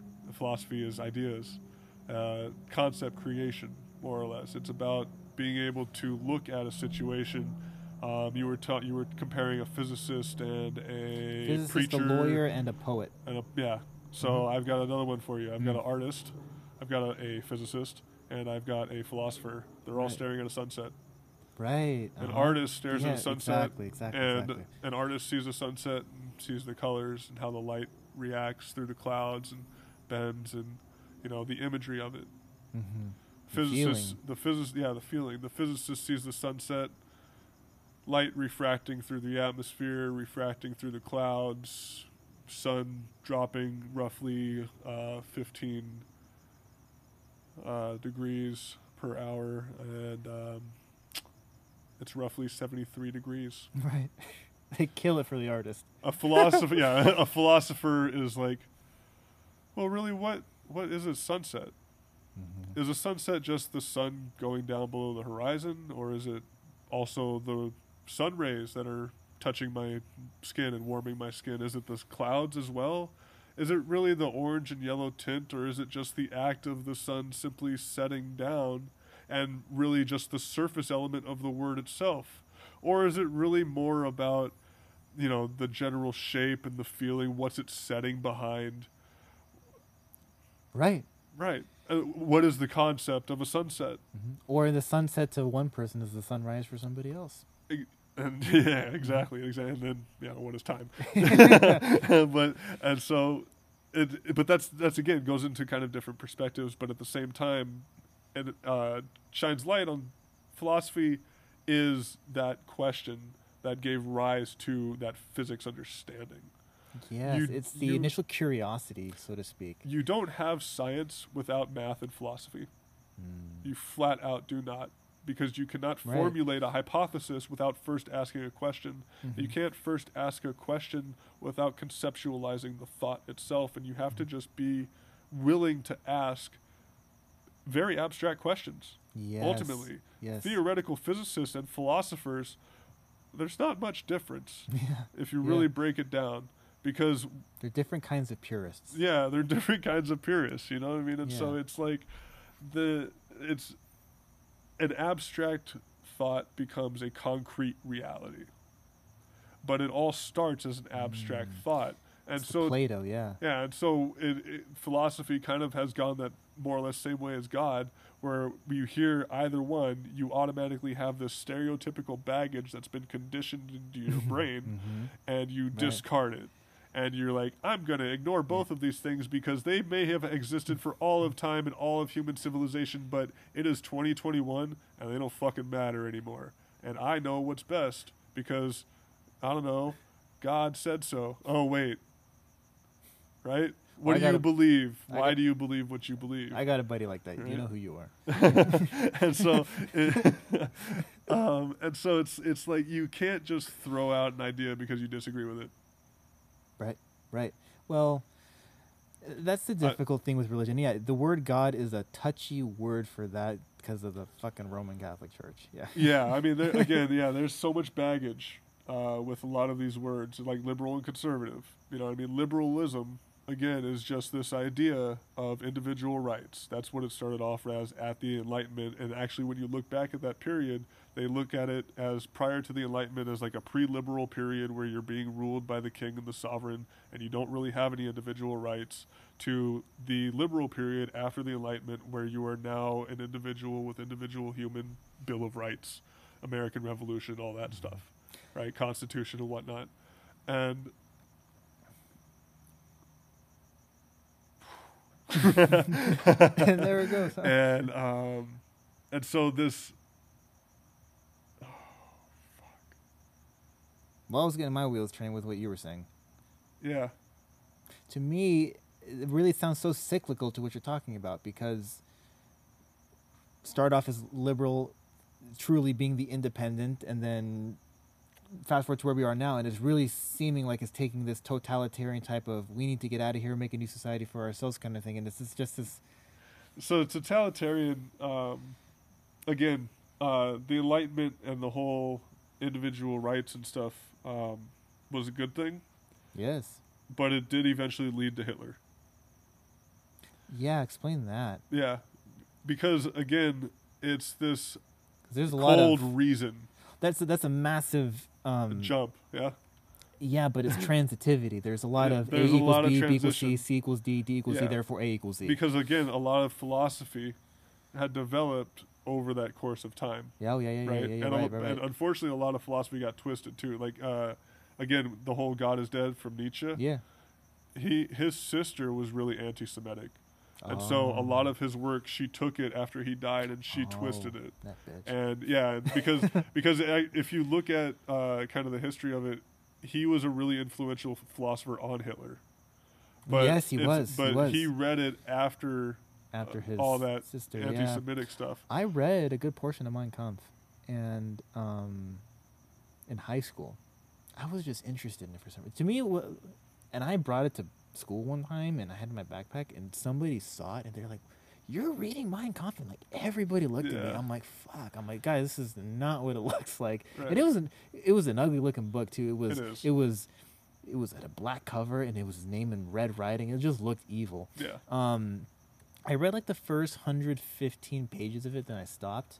And the scary thing about it was this. And to me, I was just curious. I'm like, what are the core thoughts of this insanely, maliciously, abhorrently sadistic evil man?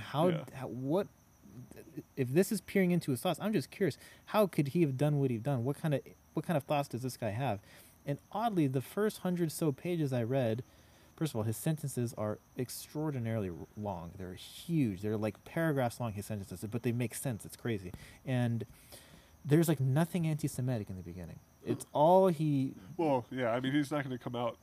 But that's what I noticed. And so he talks about general examples of like society. Let's say, he always talks about the civil servant. The father's a civil servant. He has his family. He talks about these very practical family situations, and he's like, so then wouldn't you want this to happen if you want your society to grow better? So therefore you should think this way.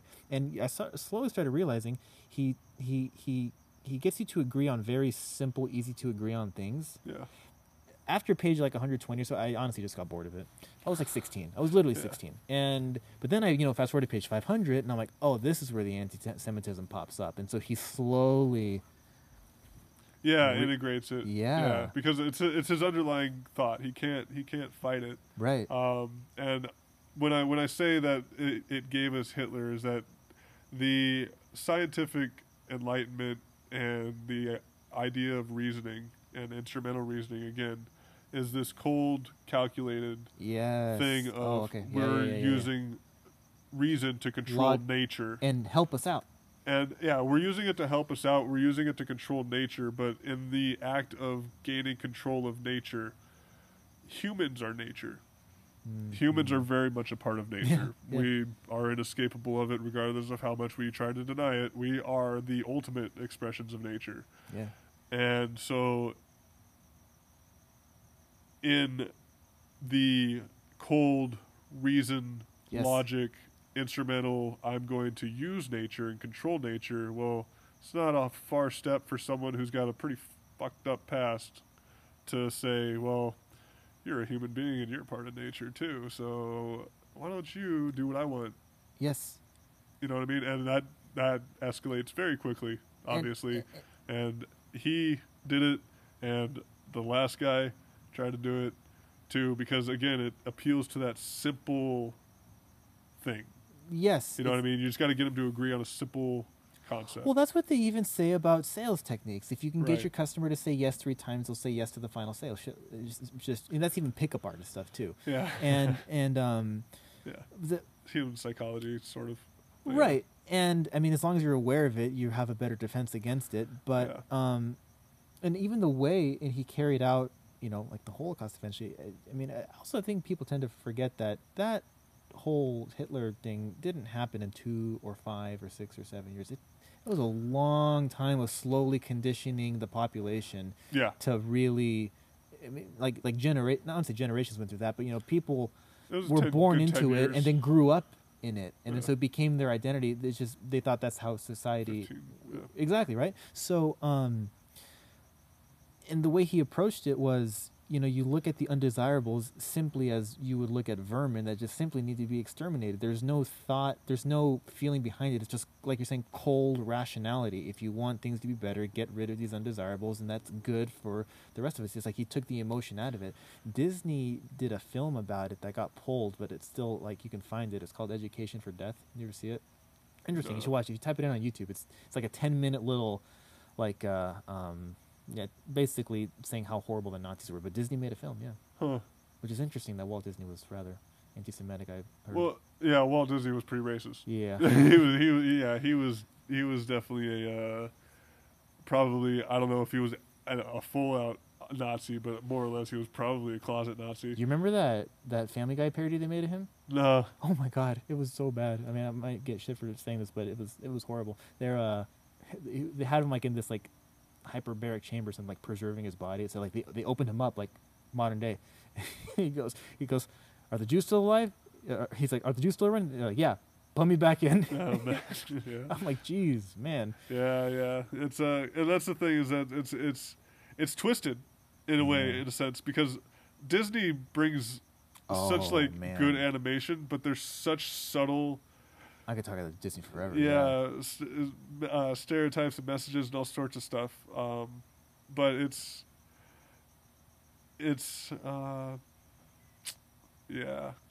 not really uncommon. I mean, when you think about what happened after the war, too, it's not like America really punished them.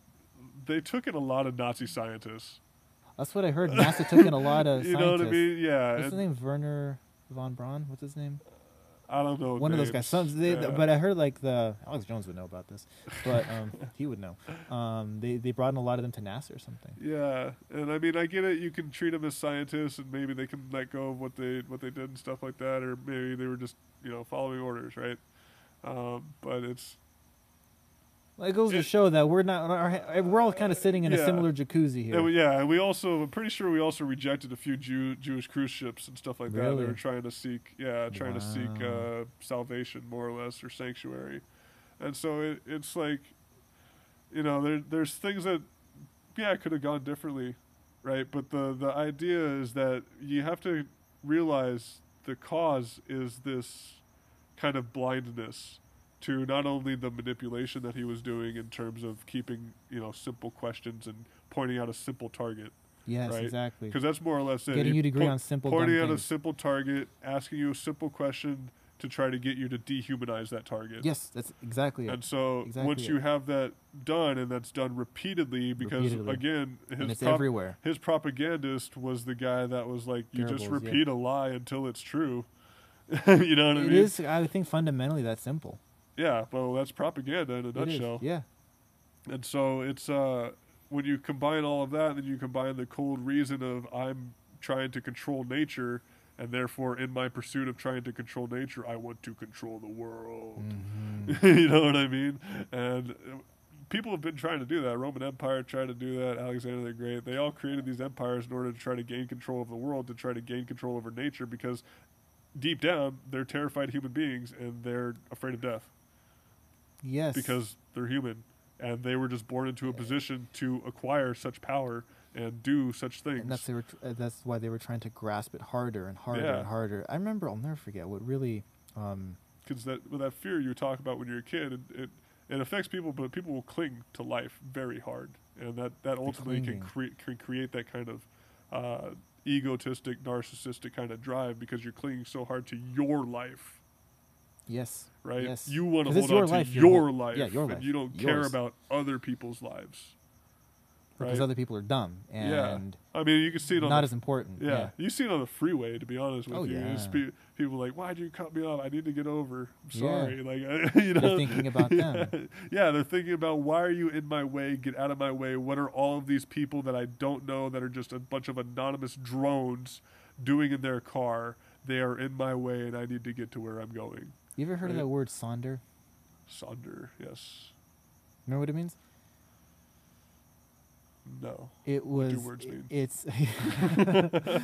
It was because exactly what you're talking about. It's the thought. It's a cool word. It's the thought that everybody's life is as complicated and vivid as your own. So, like, everybody's living their own little universe, and ultimately, right. So, like, that server you got that may not have been ecstatic to serve you at 9:30 at night, and you're like, this piece of shit, I'm gonna leave them a nothing tip, and you don't know that, right? Mom probably just died or some shit, and they have to come to work because they have a family to feed, and they can't take work off because they need the money. And everybody has trauma.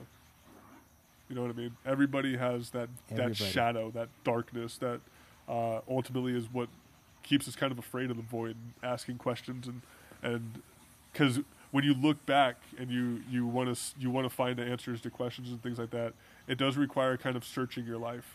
But if you have things in your life that are so terrifying that you can't, then unless you seek some help, it won't. And that's another thing, is that there's shut it off. Yeah, there's a lot of like it's transitioned recently. Our generation, I think, was probably the first generation that kind of grew up with this whole idea of like going to therapy and stuff like that. You know what I mean? It kind of I guess that was maybe like the shamans before. Yeah, and so but nowadays it's like, when you think about it, mental health is actually probably the number one thing we should be focusing on, because it's the precursor. Yeah, we are more or less a really fragmented society, and if you're not mentally stable, you're going to do some crazy physical shit. Oh man, it's so funny you brought that up.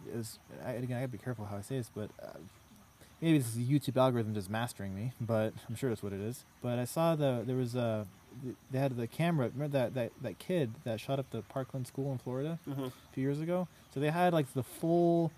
Right when he got arrested, and they took him cuffed him up into a chair in some interrogation room, and some detective was just questioning him for like 45 minutes, and he starts talking about why he did it, his past, and just lots of questions.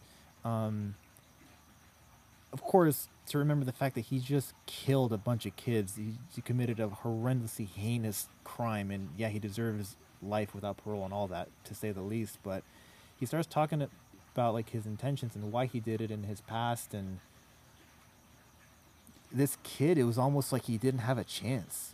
He was adopted. His birth mother, or his adopted mother, had recently died like a year ago. He was extremely lonely. And then the detective asked him, "Why did you do it?" And he was like, "Why do you feel bad all the time? Why do you take the Xanax? Why do you do the drugs?" He goes, "I was just lonely all the time. Super lonely." And Peterson talks about that a lot. Is like you get antisocial aggressive males. They all do shit like that. That's it. Antisocial aggressive. They do that shit. And he said these voices would tell me, buy the gun, buy the gun, buy the gun. You need to do this. And then he was working at a Dollar Tree. He said he made $1,200 a month. So this kid has no friends. Is working in this horrible job. Got suspended, kicked out of school. Nobody wants to be friends with him. It's like, I don't know. Why did I start talking about that again? That everybody's got their problems and stuff. And it was odd to see it. I actually got sucked into it for like 30 minutes. It was like a 45-minute interrogation. I oddly felt like in a sense, compassionate, because I just saw this product of this unimaginably sad, depressed, lonely kid. Yep. And that's why all that happened. Yeah. Problem is, too, is that people will look at it and they'll black and white morally judge it. It wasn't right for him to do it. No, of course. He deserves his punishment. It wasn't right for him to do it, but from his perspective, he didn't have control. He said the voices told him to do voices. And when you're in that bottom rock state, bottom, you know what I mean? Bottom. You don't have support. You don't have Nothing. rationale, because again, the society isn't here to really cater to an individual. We're trying to get it to do that for whatever reason, but it's not doing that because it's not designed to do that. And so you're not going to be able to, at least right now, cover all of individuals' needs, right? He didn't have a support system because he lacked a family, and he didn't have a support system because the system that he was living in didn't provide any non-taboo, more or less, ways of saying it's actually okay to feel alone. Yes. A lot of people feel alone. Even people who are surrounded by people constantly will feel alone, even when they're around those people, because it's not necessarily just surrounding yourself with people either. It's about surrounding yourself with people that you can communicate with, that you can talk to, that you can respect and you can trust and stuff like that. And so when not only his personal life is failing him, his society life is failing him. There's nothing at that point. He's going to snap, and then at that point, there are no morals from his perspective. There are no people with personalities and emotions, and they're just humans. Because he's lost all feeling, right? And so that's the aggressive antisocial male. What is the cause of that aggression and antisocialism? Yes. How did he get into that state? What are the It doesn't happen overnight. Right. And so it's this transition and this evolution of this kid's life, as his example that we're running with here, is really an exemplary point in terms of like that stress of loneliness, that stress of not socializing as social creatures is literally debilitating. Mentally, at the most physically, fundamental level. Yeah. They even said that people who experience extreme loneliness are often going to die earlier. Yeah. Because it's like, what's the point? Peterson talked about that. He said there's this like a Romanian orphanage that all these babies just died because they just left them in these cribs. They didn't touch them. They didn't talk to them. They didn't cradle them. They didn't hug them. They didn't communicate with them. They just were just left to just exist, and they just they passed. Yeah, I think people forget that it's again, that's kind of what I was talking about earlier with the whole the masculine and the feminine, the individual and the collective. Graham Hancock talks about this in his you know Graham Hancock?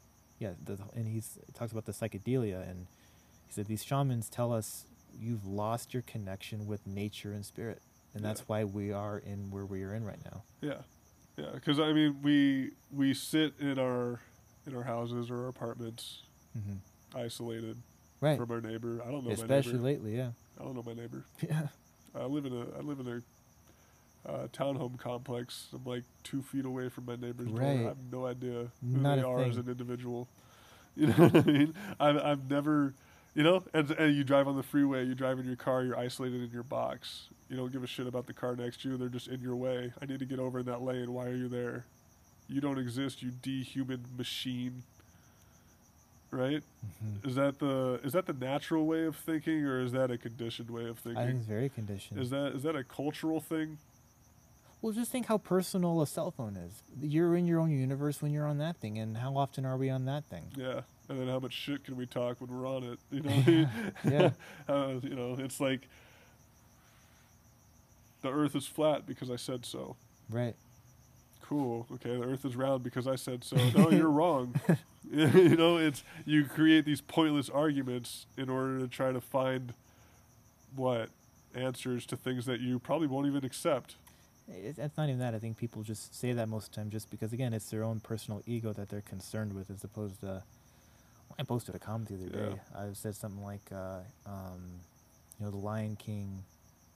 Jordan Peterson said a lot of good, interesting things about The Lion King and like the morality. He did a lot of Jungian parallels to it, and people ripped me in the comments. They were like, I was called transphobic. I was called sexist.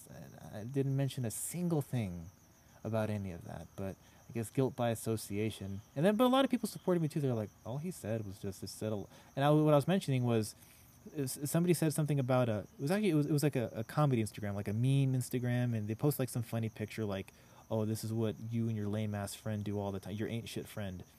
And so that's what Timon and Pumbaa represent in Lion King. They're the deadbeat friends that you hang around to get nothing done with. Okay. And that's who Simba started hanging around all of a sudden. And then Simba's the son of a king. So it's like the son of a king hanging out with these lowlives, getting nowhere in his life, indulging in hedonistic pleasures and absolving himself of all responsibility and duty as a king's son. And then Nala, the girl cub, like the princess, you could say, I guess, comes along and basically is like, hey, what the fuck are you doing hanging out with these Dodobers? You have a responsibility to live up to. So what I was saying was, I'm like, if you guys think I'm sexist at all, I'm saying that the female cub and knocked the male into shape, getting him to be everything he could be. Yeah. If that's so sexist. Right. But you're right. It's just people trying to prove their point for whatever reason. They're taking things away out of context. I didn't reply to most of them. Feeling the need to be right about some things or whatever it is. But you want to take a break or something, or are you good or?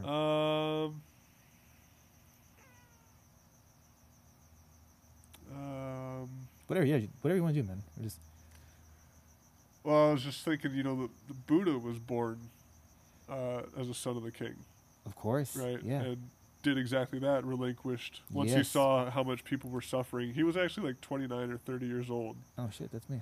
Yeah, he was like 29 or 30 years old before he even like left the palace.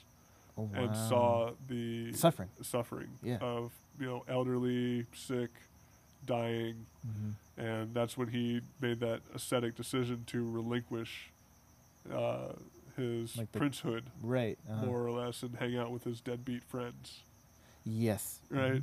And so it's Nala being the kind of motivator or the kicker in terms of she's the kicker in she's this. Well, yeah, she's more or less the half that creates his whole, or creates the whole of the picture. Yes. Right? Because absolutely.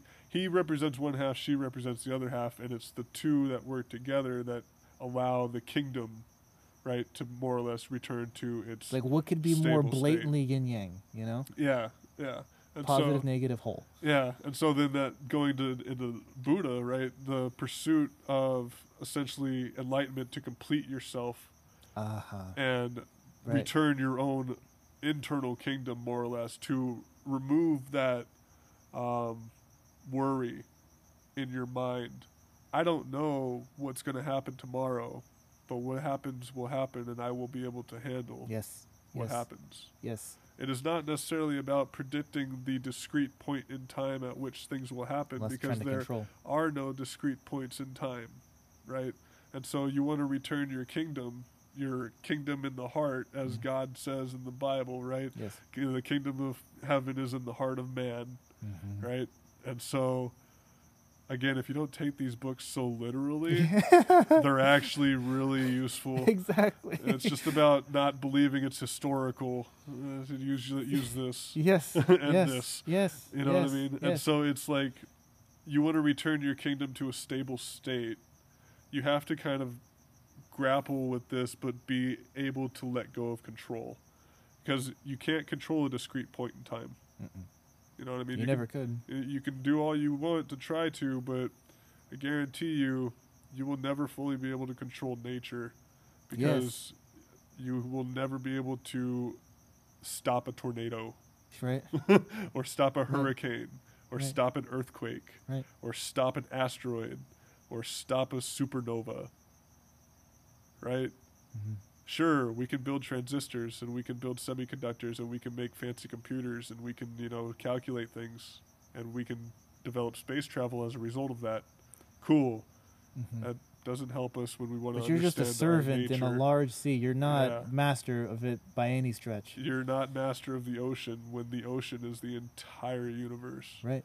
Right? And so it's, Well, what was it? We're gonna say about that. I was totally on a train of thought there. Talking about the universe, and what were the last parts you said? It will put me back on the track. You were saying. You forgot too. Yeah.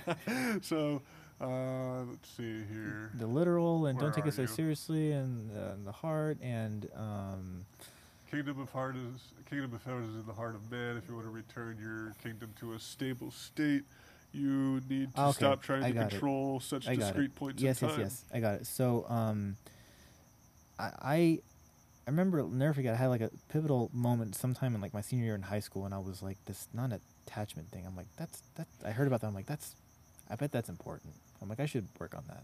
And I started doing funny stuff like living a very minimalistic lifestyle. Like I would like gut my room. Then I realized I was Marie Kondoing my room before she even came around. I would look at stuff and I'm like, do I need this? I'm like, I forgot I had this. I must not need it. I must not like it. And I get rid of it.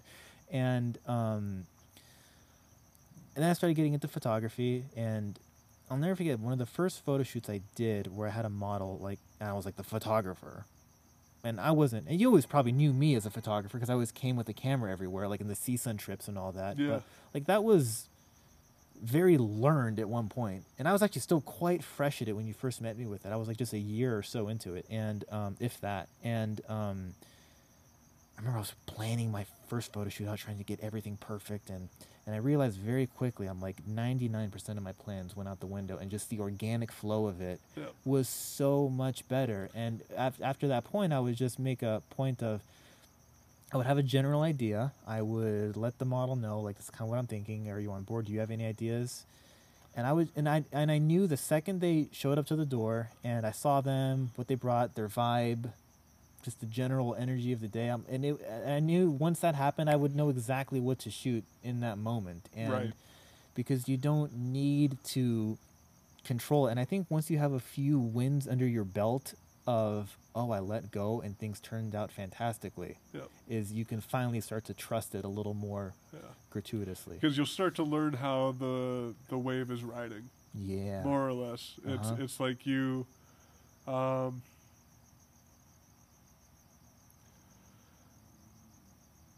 you can take reason to the ends of the earth. Oh, yeah. But at some point, you have to take a leap of faith. Oh, yes. You know what I mean? Mm-hmm. And so we can take reason and science as far as we want down into the angstrom scale of particle physics and analyze the gluons interacting with the quarks and forming the protons and all that stuff. Right, exactly. How far are you going to peel that onion? How far you want to peel the onion. Yeah. And at some point, though, you're taking a leap of faith in that you're either believing in the science, because most people don't study particle physics. I'm going to take a guess at that. I'm going to assume that most people don't study particle physics. And so the people that, believe in the science are kind of taking a leap of faith, unless they themselves study particle physics. Well, that's true. Yeah, exactly. Unless you really know the nitty-gritty. You're trusting. You're trusting the fact that the scientists are right. Mm-hmm. And if that gives you more security than the word God does, by all means. Yeah. But the difference between the two, as far as a belief goes, is a word. Right.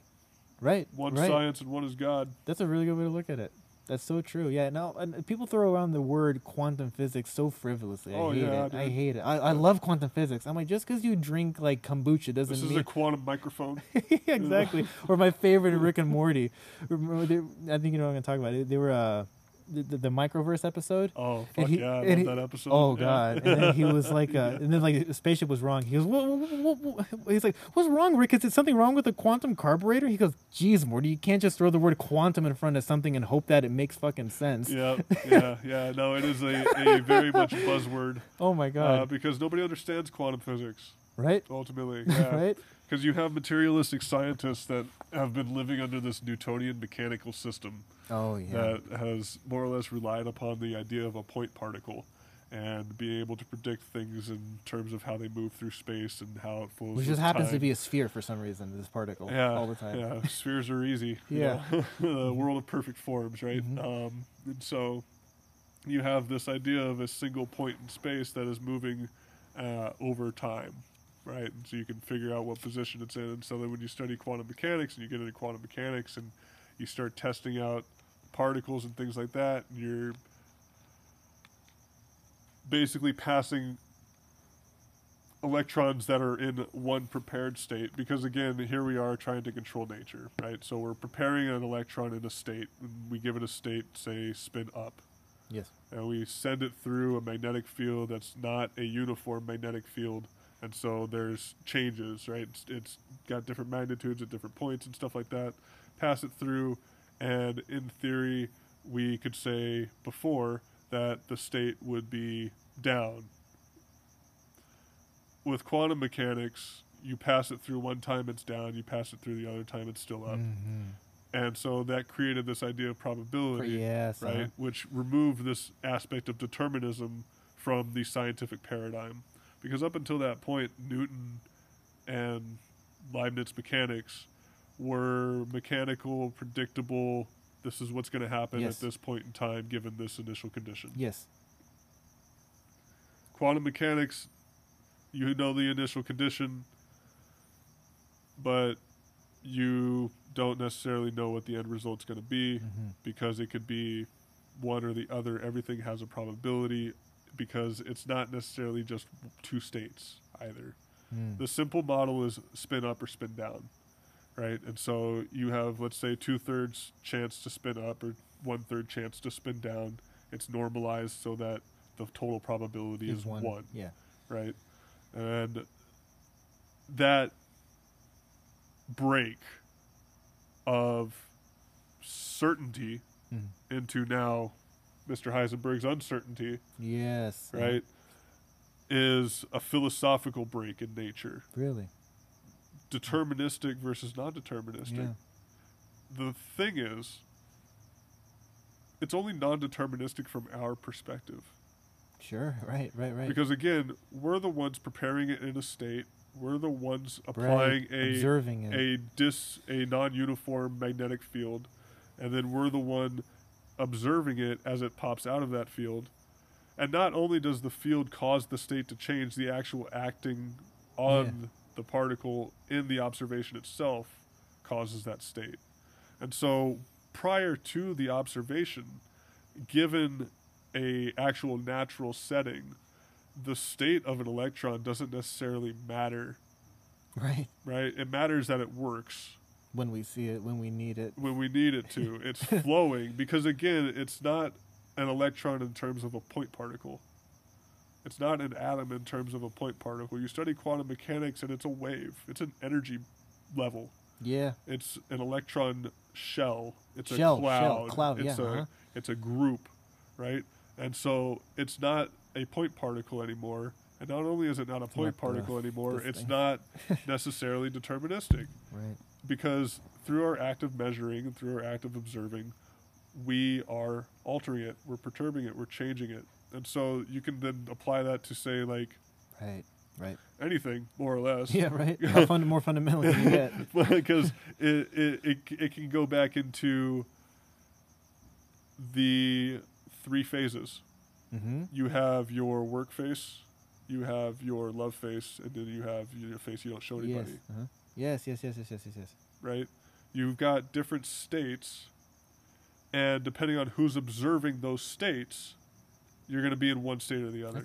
Wow, damn. You just ninja that idea. Oh, yeah. I mean, I've thought about things like this for a minute. And so, because it is that. Yeah. More or less. I do it myself way too much. When you try to observe your own thought. Oh, fuck. Right? Yeah. You try to observe your own thought. Why did I just think that? Right. Does it, you perturb it. But thoughts, at the same point, in order to cause a thought to change, you have to observe it. Yes, right? Else there's no external force. Right. I disagree with your thought. Here's why I'm going to try to change it. Right, that's it. I'm going to perturb there's your thought. I'm observing your thought. The ripple in the field. Right? And so this creates arguments and all sorts of stuff. But but the idea is that this observation can, in terms of a human nature aspect of it, yes. If you're observing yourself and you're honest with yourself in that observation, your three masks, your three phases go away. Right, because you've collapsed it into a state? Is that what you're saying?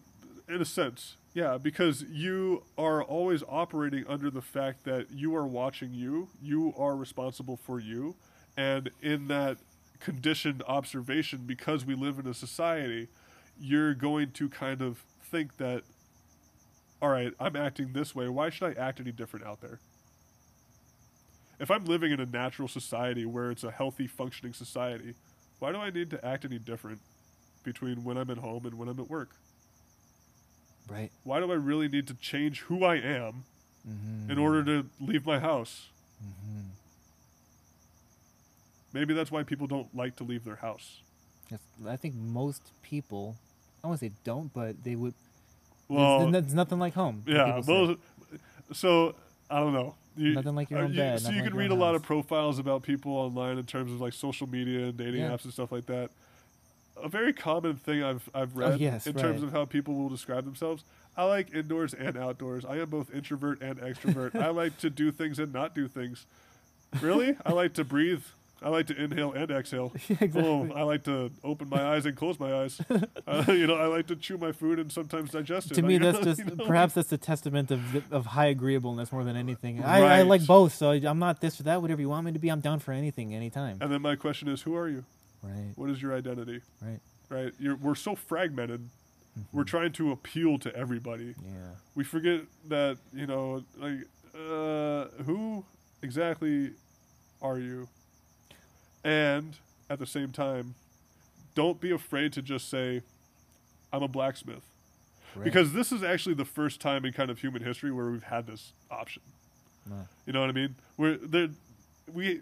200 years ago, you were born into a life. Right. And you're like, I'm born on a farm. My dad is a farmer. I am a farmer. Period. I'm born into a blacksmith family. My dad is a blacksmith family. His dad is a blacksmith. His dad, I'm a blacksmith. I'm going to be here my whole life. Yeah. This is the first time in the past 100 years where we have not only the option to not be a blacksmith, we have the option to leave the country. Right. Like in a few hours. Or hours, yeah. You know what I mean? Wherever you want to go. And go anywhere, given you got the money. Right. So that's the kicker. But but the idea it's even an is option. that this option that we have now been presented with, we're essentially caught on this point where we're now staring into an infinite void of infinite possibilities. Of course, yeah. Right? So what do we choose? How do we identify ourselves now? Because we're not born into this narrative where I'm this because my parents are that, and so I'm going to do that for the rest of my life. That's amazing. We have the option to say, my parents were really hard-working farmers, and they worked their ass off to get to where we are today, because it is we are a family. I'm going to go be an engineer, or I'm going to go be a scientist, because I want to not only keep improving, I want to maintain that hard work attitude that my parents instilled me with, and I want to help build a better society in a different way, because again, a farmer, in my opinion, is far more valuable than an engineer. I need to eat. I don't need an iPhone. I can't eat an iPhone. I've tried. They're not real tasty. Right. You know what I mean? And so it's not only being able to kind of reframe those jobs too, because again, people look at farming communities and kind of look down on them. Uncivilized. Yeah, poor, uncivilized. Oh, you're just a farmer. Yeah, what are you going to eat tonight? You know, like. I have a story about that. So I was years ago. I was my martial arts studio, and we had this new student come along, and he was young, vibrant. How do you say? Dumb kid. I don't mean dumb as in like intellect. I mean, you know, just like a dumb teenager. Yeah, exactly. Yeah, like know-it-all kind of a thing. Cupful. And one time, he wanted to go into the military. That was his thing, and he was training with us. And also, it's important to recognize he was joining our tribe. So I mean, very much like any type of sisterhood or brotherhood. Like, you know, you're in a platoon or like a tightly knit group of rangers. My brother was a ranger in the army actually, and so that's a tight brotherhood that. Yeah. You're a guest for a long time until you're part of it, and so he kind of didn't get that. So he was kind of trying to get a little too close and too quick and everything. And so one time we were stretching, warming up in the beginning of class, and he starts talking about, hey, so what do you guys think? Would you think that it is more honorable to be a special forces, a soldier in the special forces, than it is to be a pizza delivery guy? And we're like, okay. And well, first of all, he wants to be in the military, so he's like, I know what you want, buddy. You're trying to tell us, oh yes, you are so honorable and venerable for wanting to be this courageous warrior, as opposed to this dumb pizza guy. Yeah. And we just ripped him a new one verbally, because it was like, and especially the school I trained at was very traditional type of philosophical, strict place. And any martial arts place worth their stuff is gonna shut that kind of thinking down. Oh God! Yeah. And especially because he was a beginner, he was like the yellow belt, and the rest of us are like black belt, red belts or blood, but mostly black belts. And to me, and that's like, you know, the second the ego walks into a martial arts school, if it's really a martial arts school, they squash that right away. Yeah. And we were telling them, like, you know, so what's so dishonorable about that? If that individual delivering pizza is doing it for his family, doing it honorably, maybe that is his path in life for whatever reason that is. Yeah. And that kind of stuff. And I actually had another. He would want to go to the gym with me sometimes, and it was almost hilarious, because, you know, I was lifting weights for a while. I was not only lifting a ton, but I was strong, and he just never really lifted weights. So I would put on a ton of weight on bench press, and then he'd try to do the same, and I'm like, you need to take some off. You can't do that yet. He goes, no, let me try. And he like couldn't get it up, and then he just went like, oh, I just feel like shit that I'm not so strong. And he was like really down on himself that he couldn't like bench 150 his first day. Yeah. And then the other time at the gym, this was a real kicker. This is where I kind of got in his face.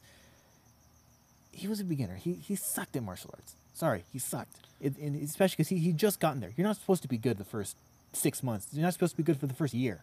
And there was some dude at the gym, like, doing these kicks on a bag. And they were like whatever kicks. He was just kind of screwing around. And he was like, this kid was a nice kid. It was fun. He was kind. He was just kind of dicking around on the bag. And he goes up to this guy. He goes, hey, watch this. And he's like, hey man, that kick was really cool, man. I wouldn't want to get in your way. He's like winking back at me. He's like, those are really strong, man. Like you're a real force to be reckoned with. And he's like, yeah, that was kind of funny, wasn't it? And I'm like, you piece of shit. If the master was here right now, he would have kicked your ass. Are you kidding me? Yeah. You think your kicks are much better than his? That kind of shit. Why did I even bring that up? I mean, that was basically a story in ego. What were we talking about? Holy shit. Let's see. Where are we? Because I said I have a story about that. That's where I started that. I have a story about that. We must have been talking about ego. Us thinking that we're the masters of the universe and... Right. Masters of nothing. I know nothing. It was something about when we... Oh, yeah, that we're more or less not masters. I don't know. We know nothing. Most people want to. I like this. I like that. I like to stay indoors and outdoors, and something you find common. And and then no identity. Appealing to everybody. Well, okay, about that no identity thing. So we were saying about you're trying to just be part of everything when you don't have that identity yourself. You can't just say no to something and being okay with being being okay with being a blacksmith.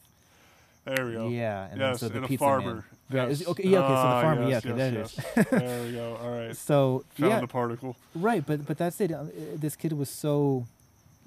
Yes, how important is that? These jobs that we don't give credit to of the farmer, of the, and that's another martial arts thing. Chop wood and carry water. That's what it is. It's like that's just what you do. For whatever reason is you go to the forest, chop your wood, fill your buckets with water, carry it back. That's your is. That's your zen. That's your. You're not trying to be this. You're not trying to be that. You are who you are. Yeah. Yeah. And there's honor in that.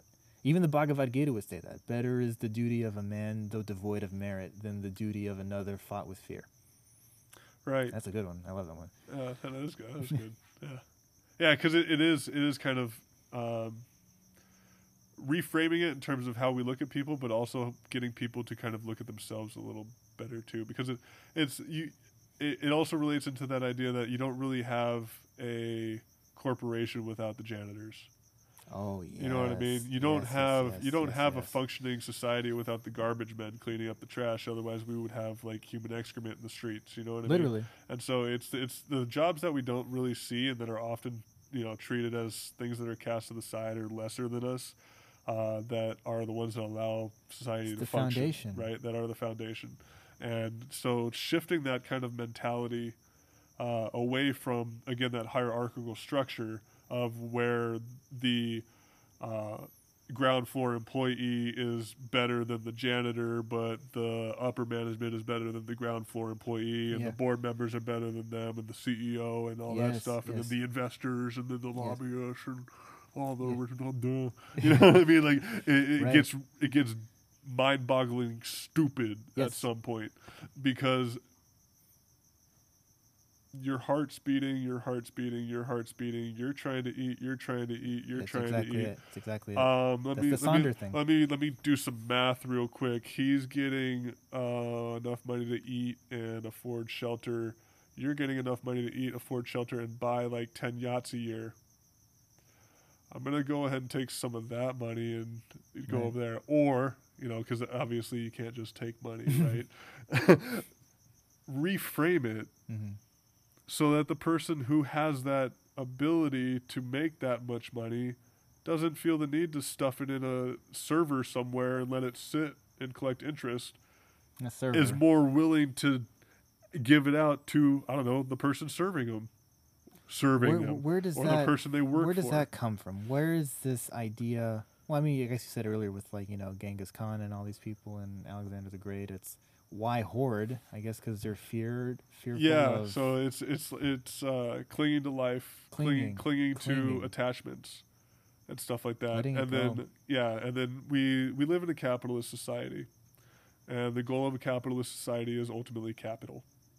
To gain. Yes. Plus. Positive. Yeah, and ideally, the way it originally was designed is that everybody can attain capital, so everybody can move amongst the economic levels, and you more or less could eventually not have poor. And it's changed a bit. Yeah, it's obviously changed a bit because we didn't really expect 7 billion people to occupy the planet. We didn't, population pretty much blew up in the 1900s. Mm-hmm. You know what I mean? It exponentially took off. And so we were by no means technologically prepared because, again, cars are really only 100 years old. Right, and even within the 100 years, how much has it advanced? Right, and so a lot of the stuff that is like really advanced today, we don't really fully understand. Yes. And then you integrate everything else, right? Because, again, you want a grand unified theory of everything. Right. How many variables exist in life? Oh, my God. I talked about that on an old podcast. Yeah. I was like, the same 88 keys on the piano are the same 88 keys that every pianist since the piano's been created has had access to, yet we still have different things all the fucking time. So what are all the variables that consist of making a piano song? You have the keys, combinations, the hardness, the resonance, what tuning. I mean, how... Yeah, exactly. How many variables? And that's just a piano. And that's man-made. Yes. Right? And so not only is it not only are we in a box searching in the dark, we're searching in a box, searching in a dark and an infinite darkness. You know what I mean? And so there's bits of light that we're seeing, obviously, and stuff like that, but we're being blinded by it too.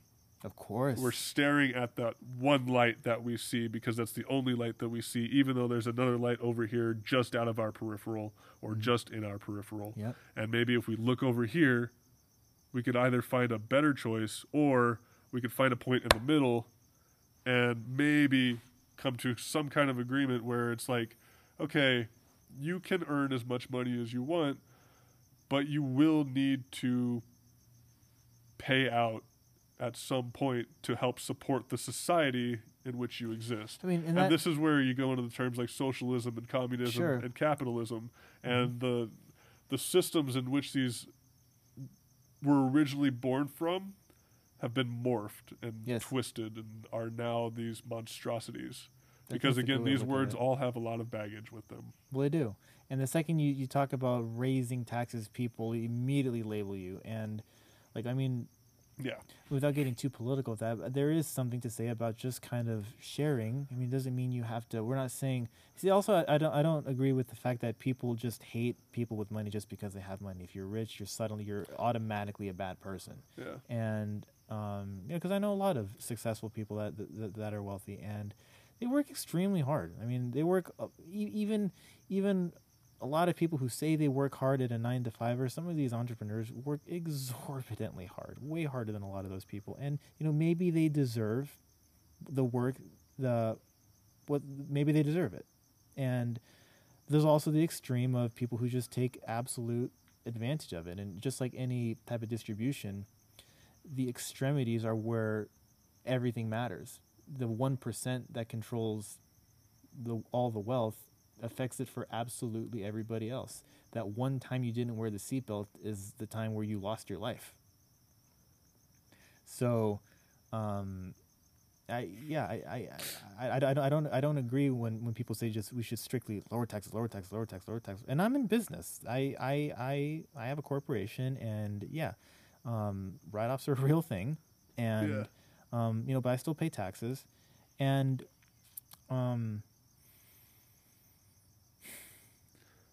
there is something to say about giving back to the pot, and it doesn't make you weaker. It doesn't make you less powerful. And all these people that have this hoard mentality, it fundamentally boils down to weakness.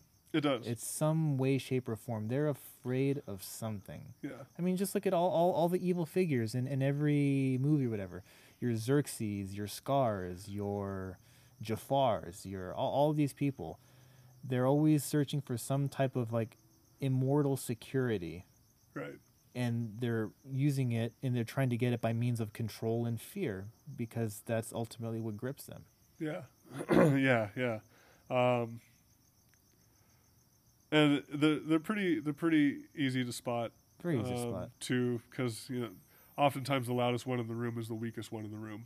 It's the ones that are trying to draw the attention, like the guy that you were talking about, where he purposefully went up to that guy. I couldn't believe it. I would have shamed him right there verbally. Well, I did. So we went to the sun, and I was like, "You motherfucker!" I'm like, "Are you serious?" Yeah. And he wasn't even good at martial arts. Right. And but it's stuff like that where it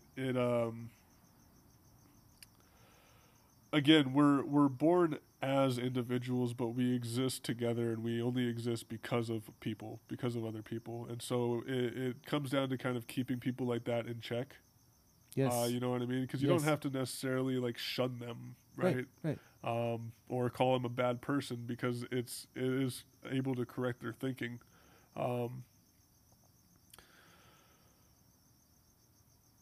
And the idea of like evil rich. Yeah, which is a real How many thing. people are born into it? You know what I mean? Because it's another thing to say too. Evil poor. Sure. Right. There's a lot of poor people with a lot of vengeance, with a lot of hate for other people. Well, think about how the rich see the poor. The rich see the poor as more or less not human. Yeah. Right. And so the poor see the rich as not human too. So yeah, they're that distant apart from each other. They don't connect in their humanity. Right, because they see the material differences. Right. It's like, how good would you really compare your? How good do you? Let me see. How good would you feel about your life if you never compared it to anything on TV? Oh, right. What is the bar Right. at which your standards are set? Just what you happen to see on your daily basis, which is a lot less than what you see on TV and what social you media. ingest and stuff like that. And so the stuff that you're taking in through the medium and the, I guess, underlying kind of conditioning behind what is being taken in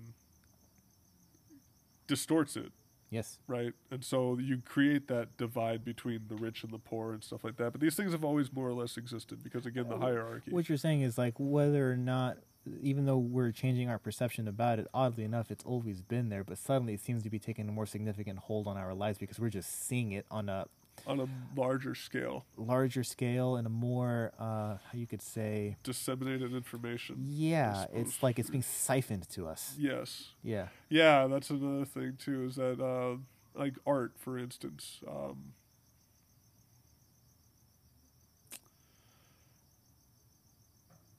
Let's say before art was more or less paintings, drawings, sculptures, and you would sit there and you would stare at it for hours and hours. You would analyze the details of it and stuff like that. And it was a patient process. It was a thoughtful process. You actually, more or less like art sucked you into it, right? We still have art today, but we call it movies and shows and stuff like that. The difference is that kind of art is not necessarily sucking you into it. It's more or less pushing itself into you. That's a good way to look at it. Because the light coming from your television is entering into your eyes, right? Mm-hmm. And it's purposefully emitting all of that information coming from that television into your eyes, and your brain is processing it. And then you're more or less reacting to it, laughing, crying, feeling. And it's also explicitly telling you something. And explicitly telling you a message based not upon... an abstract Picasso. That's very different. Yes. And it is feeding you this information as opposed to you staring at it and kind of, pulling information here and there. Or letting it letting it speak to you. Letting it speak to you, right. Yeah. In terms of just engrossing yourself into it. Mm-hmm. And which is meditative. Yeah, and again, it's thoughtful, and so, but that kind of is again, a new development. And speaking of new development, a thought that I was thinking of when you were talking about the billionaire and how taxes and whatnot, and sharing. Yeah. These new ideas, how new is that idea of sharing is caring? When you think about it, I don't know. Do you think that was really just our generation? Because I think I'm sharing, not sure. No, not at all. I think because that motto or that phrase "sharing is caring," how far back could that actually go? That's what I'm saying. Yeah. I think that's just kind of more of the norm of how society should function. I think that's just how it did prior to this agricultural industrial revolution, you could say.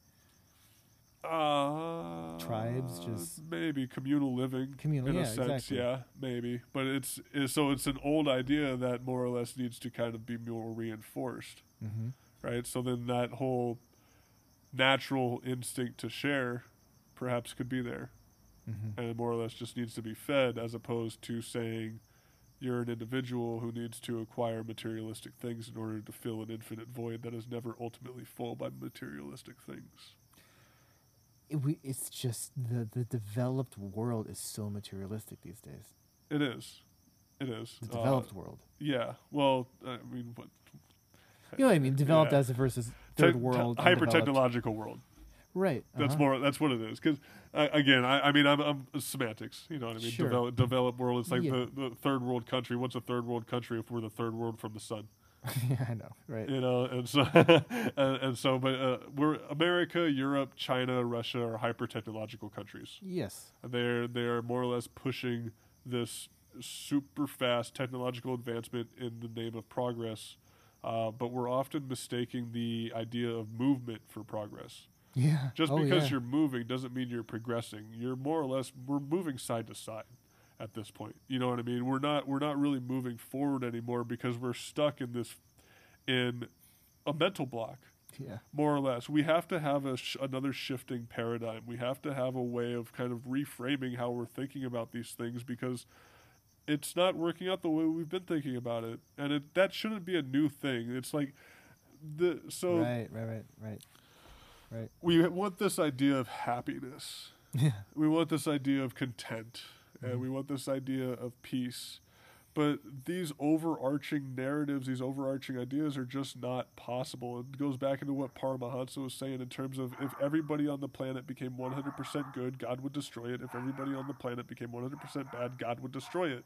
It's about this balance, because you don't have dynamics if things are perfectly balanced. Homogeneous, yeah, exactly. Right? And so you have to have this difference. You have to have this unbalanced sense, more or less, in that you are able to sense that things aren't in balance. You know what I mean? Yes. And so it's like, you know that you are different from the person next to you, but that doesn't necessarily mean that you can't synchronize your movements. Right? You can't synchronize your existence. There's balance in the dynamic of duality. Yeah, right. You can, if there is different, you have to move together. Yeah, and conflict makes things grow. It's like the idea of communicative reasoning. Yes. Right? You have to have the war of the words, more or less. As iron sharpens iron, so one man sharpens another. Yes, absolutely. In order for these ideas to become clear and sharp and precise and better formed, ultimately. Because every idea starts off, again, as just a ball of clay. Chaos. Yeah. Yes. Yeah. Well, chaos in the mind. That's why I really like that whole Jungian idea of the shadow thing. I really got into that because, and I really look back at it, and martial arts was my shadow development, is what that was for me. Because it really does make you a more wholesome person. And people would consider it as, oh, these are dark, ugly things. You should hide them underneath the rug. And it's like, it's the last thing you should do. Yeah. And it is the other side of the coin that gives balance to everything else. And I would even venture to say, me being in touch with that aggressive side, with that powerful side, with that, perhaps you could even say, vengeful side, gives you perspective to understand people who might be like that, to maybe have compassion for them and to maybe help guide them when they are in those perilous states. And Peterson explained it really well in one of his lectures. He goes, you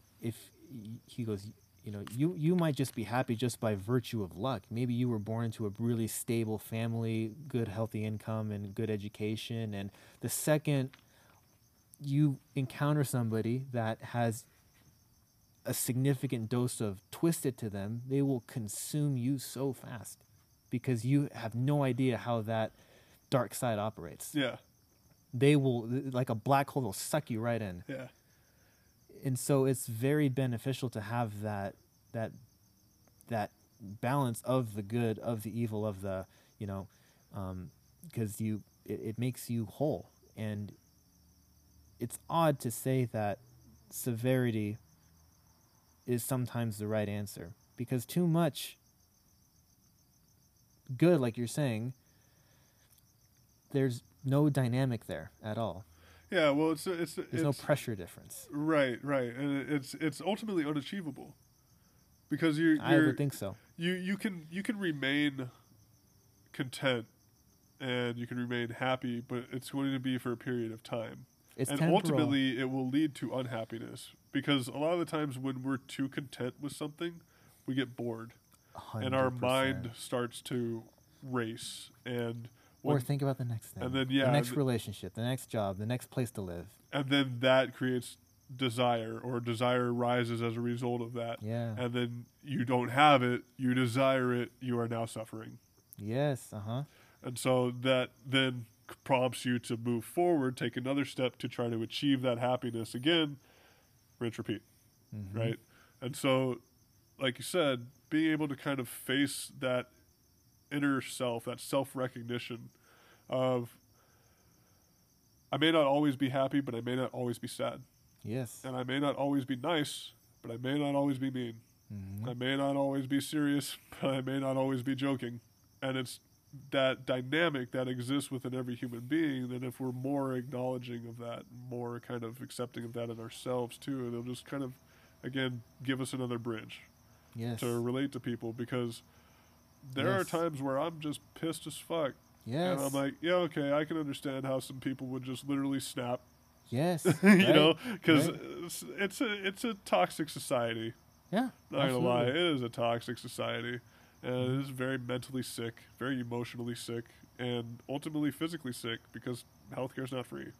Yeah, not only that, so and your body suffers from all the mental lack of. Yeah, right. And that's the thing too, is that the mental and emotional sickness is actually far more impactful on the physical sickness. It's the core. Yeah. Oh man, I learned in the last few years how, and maybe this is a testament to just me being really imaginative, very. I posted this today. You might have seen it. It was synesthesia is really strong with me. I heard of that? Yeah. It's like it's a crossing of perceptual sensory input. So like colors and sounds or something. Right? So yeah, there's different flavors of it, but most common one I have is like sounds and music. Just like immediately, just produce vivid images, behaviors, colors, moods, tendencies, scenarios in my head and in real time. And so I could say my imagination is always on full fucking blast. So when I get really stressed for some reason, which isn't often for me, it's very rare I get quite stressed, but when I do, it fucking consumes me. Like I will lose my appetite for the entire day, for 2 days, and then 3 days later, my back will be like really tight, and it's just my body responds and absorbs it so immediately. Yeah. And it's all in your head, the stress, how you perceive something. Yeah. And why is it stressing you out? Why is it stressing you out? What is the cause of that stress? Mm-hmm. Yeah. It's interesting because two people, and this is, I guess you could say, I don't think it's not really relativity, but two people could have the same input and have two very different responses, and it's so. What's the intrinsic reality of the stimulus? What is the objective truth? Or was it you? Yeah. Right. Yeah. Is it true by nature, or is it true subjectively? Mm-hmm. Yeah. Or true culturally, really? But yeah. I was thinking, and I've been wanting to ask this like the whole time. So like I've always thought about this. How do you define observer in the physics sense? What is an observer? And I think I might have posted this on Yahoo Answers like 10 years ago, but I used to do that a lot. Yahoo Answers. I used to answer questions too. I used to answer a lot of math questions for fun, and when we talk about observation, it almost seems like a weak definition because people think of observing as looking at something, and to me, that's like, does that just mean... I just observed this couch cushion. Right, but what I'm saying is, like, if that's what observation is, then is it only dependent on our biological systems that have no intrinsic grounding with the entire universe itself? Where does observation occur outside of a nervous system, eyes, and... Are you speaking of the tools in terms of how we actually take the measurement itself, in terms of the tools making the measurement? Like the whole Schrodinger's cats thing. Like, so... Okay.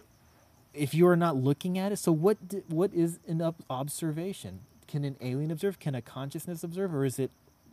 To me, for observation to be stuck on biological capabilities is very weak. It's got to be something else. So, like, how do you define an observation? How can physics be determined by biology? Oh, right. Okay. Yeah. I've always thought about that. Yeah. So, an observer is kind of dependent on the frame that you're in, right? I can observe my thought in terms of I can question it. Right. Why did I have that thought? Right. And I can observe a microphone either by looking at it, or I can observe this by touching it. I'm still observing it. I know it's there. I can feel it, right? Just because I can't see it. Right. But the context in which the observer exists, too, is... Well, just like you were saying, important. That's just what you said, though, kind of even further along in that idea is observing your thoughts. Well, how do you observe a thought? What's the perceptual mechanism behind that? Is it consciousness? Right. Yeah. And so is it consciousness? Is it well, how would one define consciousness? Because again, we may be kind of falling into a trap too, because subjectivity is not necessarily consciousness as a whole, right? Consciousness doesn't just incorporate your own subjective kind of perspective, because it's not just conscious, right? It's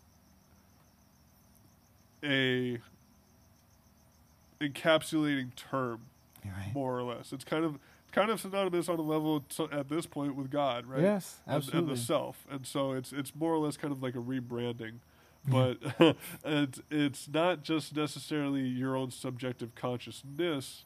You are a conscious person in a consciousness, so to speak, or a conscious state. It's much more multifaceted. Oh, 100%. Yeah, layers upon layers. It's like your identity is at the core of who you are, but at the core of your identity is not your belief, is your spirit. Right. Ultimately, is your purpose. What drives your identity? You know, why is it that you identify that? Because again, a 2-year-old doesn't have an identity. A 5-year-old may think they do. You know what I mean? Mm-hmm. Or they're trying to establish one by that point, right? But what's the driver for them to choose that identity? You know what I mean?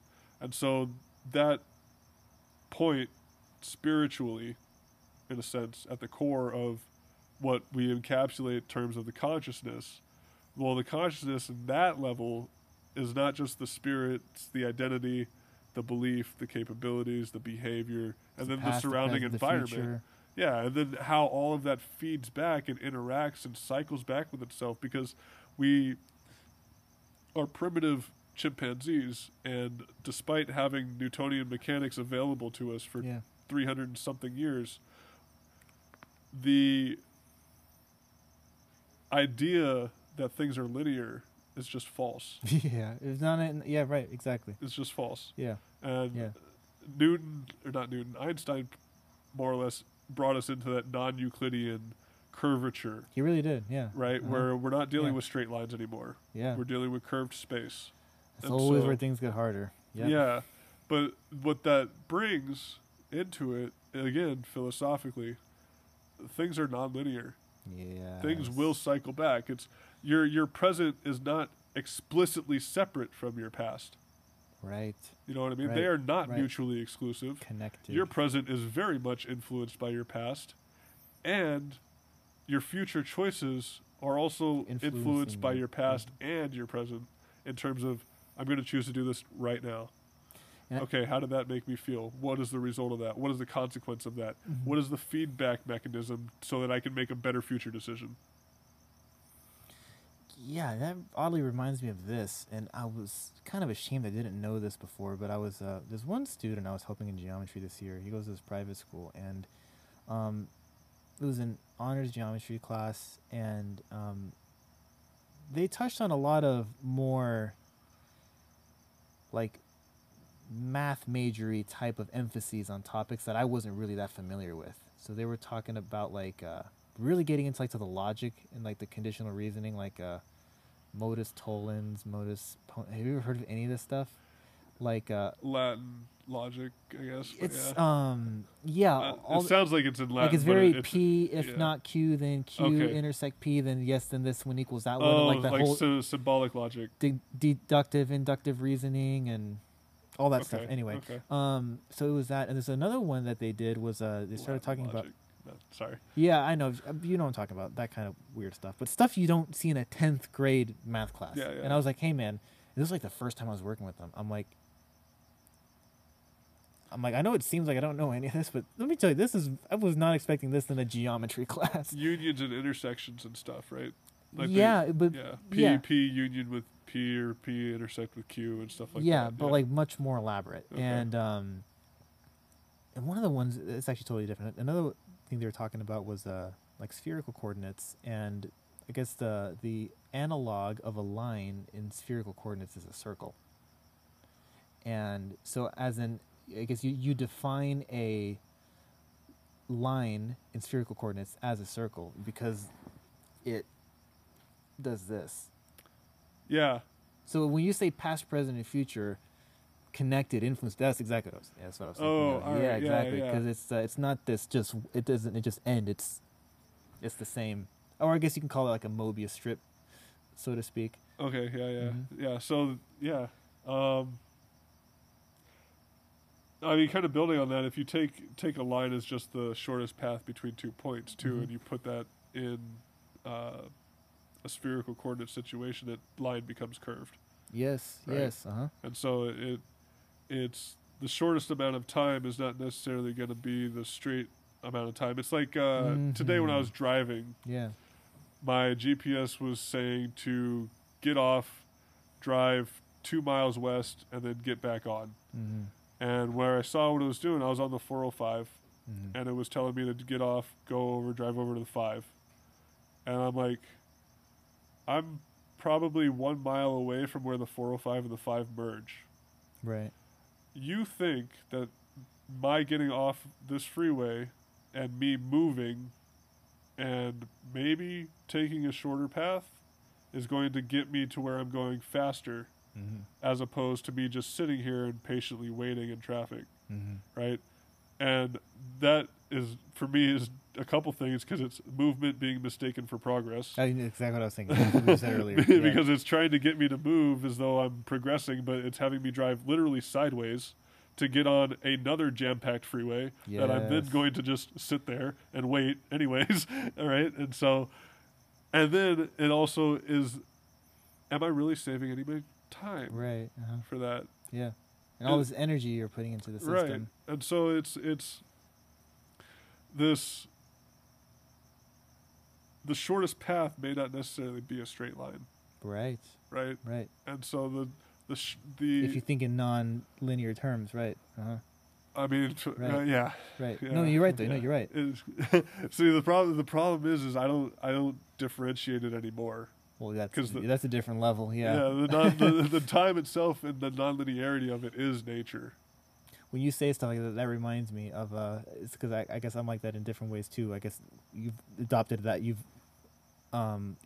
unified those two mindsets by now, because you're with that so much. To me, it's like when I'm I don't know, cooking or something. To me, that's the same thing as another craft. I might as well be writing music. It's the same thing to me. Or if I'm cutting this and boiling that and frying that, I'm adding some bass, I'm adding some reverb, I'm arpeggiating something. There's just different techniques for a medium. So to you, it's like when I don't see the difference between linear and non-linear anymore. It's all No, it's not even that. It's that nonlinearity is the natural part for me. Right. I don't see linear anymore. Linear is just a line. Right. But a very small subset of this larger. I can get the linear from the nonlinear. Exactly. I can't get the nonlinear from the linear. Right. You know what I mean? I can derive one from the other, Yes. but I can't go backwards with it. Well, you're talking about the forward progress for mistaking forward motion for progress. I was thinking of like just filling up nonsense in an engineering exam, like just pages worth of, and then just getting a fat just slash through that problem. Yeah. Yeah. Man, this was heartbreaking when I would take some of those tests. I'm like, oh, this is genius. I take it all the way, and this happened like a good handful of times where, which you think about it, it's like the dumbest thing you could do. Where it's like, I do it, it's gonna work, and then I get some like 0 = 0 situation because I plugged an equation into itself or something like that. Yeah, that was embarrassing. Yeah, and then I mean, I just turned it in at that point. Right? Yeah. Yeah, sometimes. I was a terrible student. Me too, and then look at us now, teaching. Yeah. Yeah. It's because, I mean, it's not like we went to perfect schools. Sure. We more or less learned what to do and what not to do, and we were very self-taught. I learned a lot more on my own than I ever did in my 7 fucking years. Well, I bet. You know what I mean? I bet. Even in graduate school just taught me physics. It didn't really teach me anything else. What was your even then, I just had to learn on my own for the most part. Sometimes this is where my goody shows. I was Mr. Show Up to every lecture. What about you? My first semester at college, I probably missed like a month and a half. Yeah. I couldn't do that. Yeah. I couldn't do that. So then I found out attendance wasn't mandatory, and I had 8 a.m. classes. I'm like, no way, man. No way. No way. I had thermal I at didn't 8 do a.m. good by any means. I did not do good. Don't get me wrong. Like, the amount of work you put in will reflect. Right. It's just whether or not you want to put it in. Exactly. And I wasn't in that mind state at that time. You know what I mean? Hell, I didn't even pick that mind state up till after I graduated, to be honest with you. Right. I floundered for years and years and years and years and years, and it was fun. And that's the point. That's what I learned ultimately, is that college, we're kind of conditioned to think of college in one of two ways. Party. Yeah. Or do work, get a job, right, and do that for 30 years. Right. Ugh. But you go to college to make it a better job, so you get more money, right? And then you got, a mix of both, which often is the case. And is the kind of that, in my opinion, a more natural case. Yeah. You know what I mean? Because we are dynamic people. We can't just be the rigid computer always studying. But we can't always be the loose party boy. Right. Always trying to go out and do stuff, because you have responsibilities. You do. To yourself and ultimately to society. Because again, you're not going to eat without the market. Mm-hmm. You know what I mean? You're not going out there hunting buffalo anymore. Right. Exactly. We need each other, yeah. Yeah, and so you help me, I help you kind of thing. And being able to recognize that. And I think college is just kind of a good place to do that, and it's also a good place. I viewed it as just the college field in general as a very open thing. You can just walk into classes. It's true. And just sit down and just start learning. I've thought about that before. I've done it so many times. Really? Oh yeah, that's how I actually started my graduate school. I sat in on all the physics courses a year before I applied, because I was like, do I want to do this? And so I sat there and I looked at what they were doing. I'm like, this isn't that bad. And the professors, these guys just show up and they don't know who's who. And I mean, I walk up to them like, hey, I'm going to sit in on this class. You all right with that? And they're like, yeah. Right. I've only had one professor say no, and it's only because it was like a 300 level chemistry course or something like that, and it was like packed, way packed. He's like, there's no way. That's intense stuff. So, I do not like chemistry. Yeah, well, I just curiosity. Curiosity. I just go in just to see it, because again, physics, chemistry, biology, to me, all work together, right? And so I was trying to find out connections between them at the time, which is why I was doing this. Oh, definitely. Yeah. I've always felt chemists, physicists, engineers, they're generally of different temperaments, though. Oh yeah, 100%. To me, chemists are always they're very type A people. I don't know what that means. Very I'm not a personality person. Oh, I'm a very personality person. But they're very, one thing I couldn't stand about chemistry, coming from an engineering perspective, is the whole significant figures thing. I'm like, oh, can't you just round it? It's 3.297, 3.3, okay? An engineer, yeah. Right? Yeah. And they hate that. Yeah. Now, and I do see the importance of significant figures, especially when you're talking about really studying things fundamentally and... when you're first learning it, you know what I mean? It's like you... Well, I understand why certain rulers are more expensive than others, because the significant figures are important. When you have a micrometer you spend $500 for, you want those extra zeros. Yeah, it's important. But it's they're definitely different people that are drawn to those fields. Right. You know what I mean? Yeah. I don't know about what draws one towards the other. My thing is that I want them to stop seeing themselves as separate. Right. To be honest with you, because again, 100 years ago, physicists, chemists, biologists, they didn't talk to each other because they all thought they were the ones that were better, or right, or their field was superior. Yeah. And then quantum mechanics came along and was like, "Gotcha, bitch! I infect all of you." Yeah, right. You know what I mean? And physics kind of took the torch and was like, "All right, we're going to champion quantum physics because quantum physics literally this is a quantum mechanical pillow." Right. Because without quantum mechanics, this pillow wouldn't exist. Right. You know what I mean? It can go that far, but it's the quantum mechanics that give the atomic structure, that give the molecular structure, that give the cellular structure. Exactly. Right. And then the cellular structure gives us the classical mechanics, in a sense.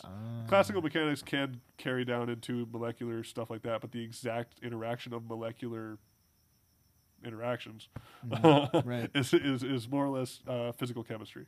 and quantum chemistry, which is an actual thing. Quantum biology is also, they're literally tying quantum to it, but they're quantum carburetor. But they're looking, looking at it in terms of the reason the more or less reason they're able to justify it is because they study the spin, which is the main kind of fundamental quantum property that enlightened us to the probabilistic nature of it, right? The spin up, spin down. Yeah, I've heard of that. I don't really know what it is. Right, nobody knows what it is. You ask a physicist what spin is, they're like, right. Why are you asking me this? Right, yeah. You know what I mean? What's the consciousness of a housefly? I don't know. Yeah, right. And so, again, because the tempting explanation is the electron's rotating around its own axis, but it isn't that. It's a magnetic spin, in a sense, but I think that's actually separate too. But either way, again, fucking knows, man. Semantics at this point. But it's the connection between the two. And so quantum biology, quantum chemistry, like quantum chemistry uses Schrödinger equation and in order to understand electron shells better and things like that. Wow. And quantum biology uses electron spin to determine like protein binding. Wow. And so, awesome. So quantum mechanics does impact these things on different levels. It's just about now we are finally realizing that because for the past 100 years, physicists, chemists, and biologists have been talking to each other and have started to work together more because they now see that, yes, it is all connected. It is all kind of one thing. Whatever philosophical information you want to take from that, right, exactly. It's up to you. Pluralist can reason anything. Right? Everybody's got a reason for something. Interesting. I never knew that I didn't know that the whole quantum take on so many different fields. That was a thing. Biology and it's new. Fairly new, like 30, 40 years, but it mostly just builds on the idea that because quantum mechanics is so fundamental to the structure of an atom, everything, right, that there's no way that it cannot impact from everything else, the cascading levels, and so we can and so the main roadblock to it was that originally they only noticed the quantum effects, I believe, when the temperature was extremely low. And so for a while, there was the belief that you had to be at near 0 Kelvin in order to actually have any quantum mechanical effects occurring.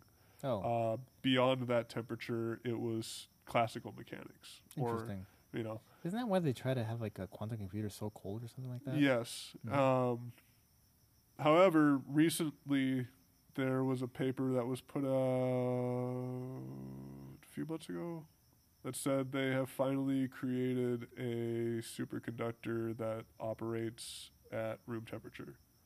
And superconductivity, and it was only for a brief moment, I think, but superconductivity more or less requires quantum mechanical effects.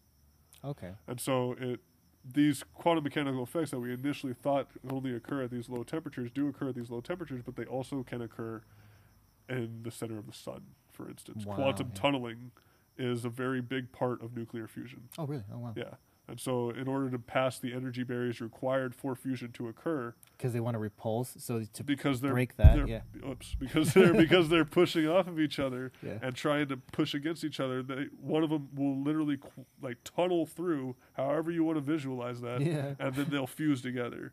But it's the quantum tunneling that allows that passage of the energy barrier.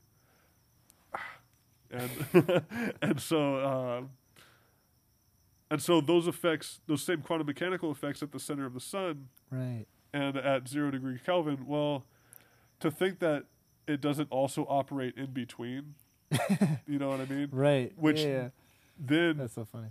Yeah, is at that point can be very easily distorted too, because now you have, like, say, Deepak Chopra, right, who's now quantum mechanical everything, right? The mind is quantum mechanical. Every time we forget a thought, right? That's just the decoherence of the quantum particle in our thought process, because the decoherence means that we are now no longer in a coherent state, and so the thought that we had is dispersed out into the universe.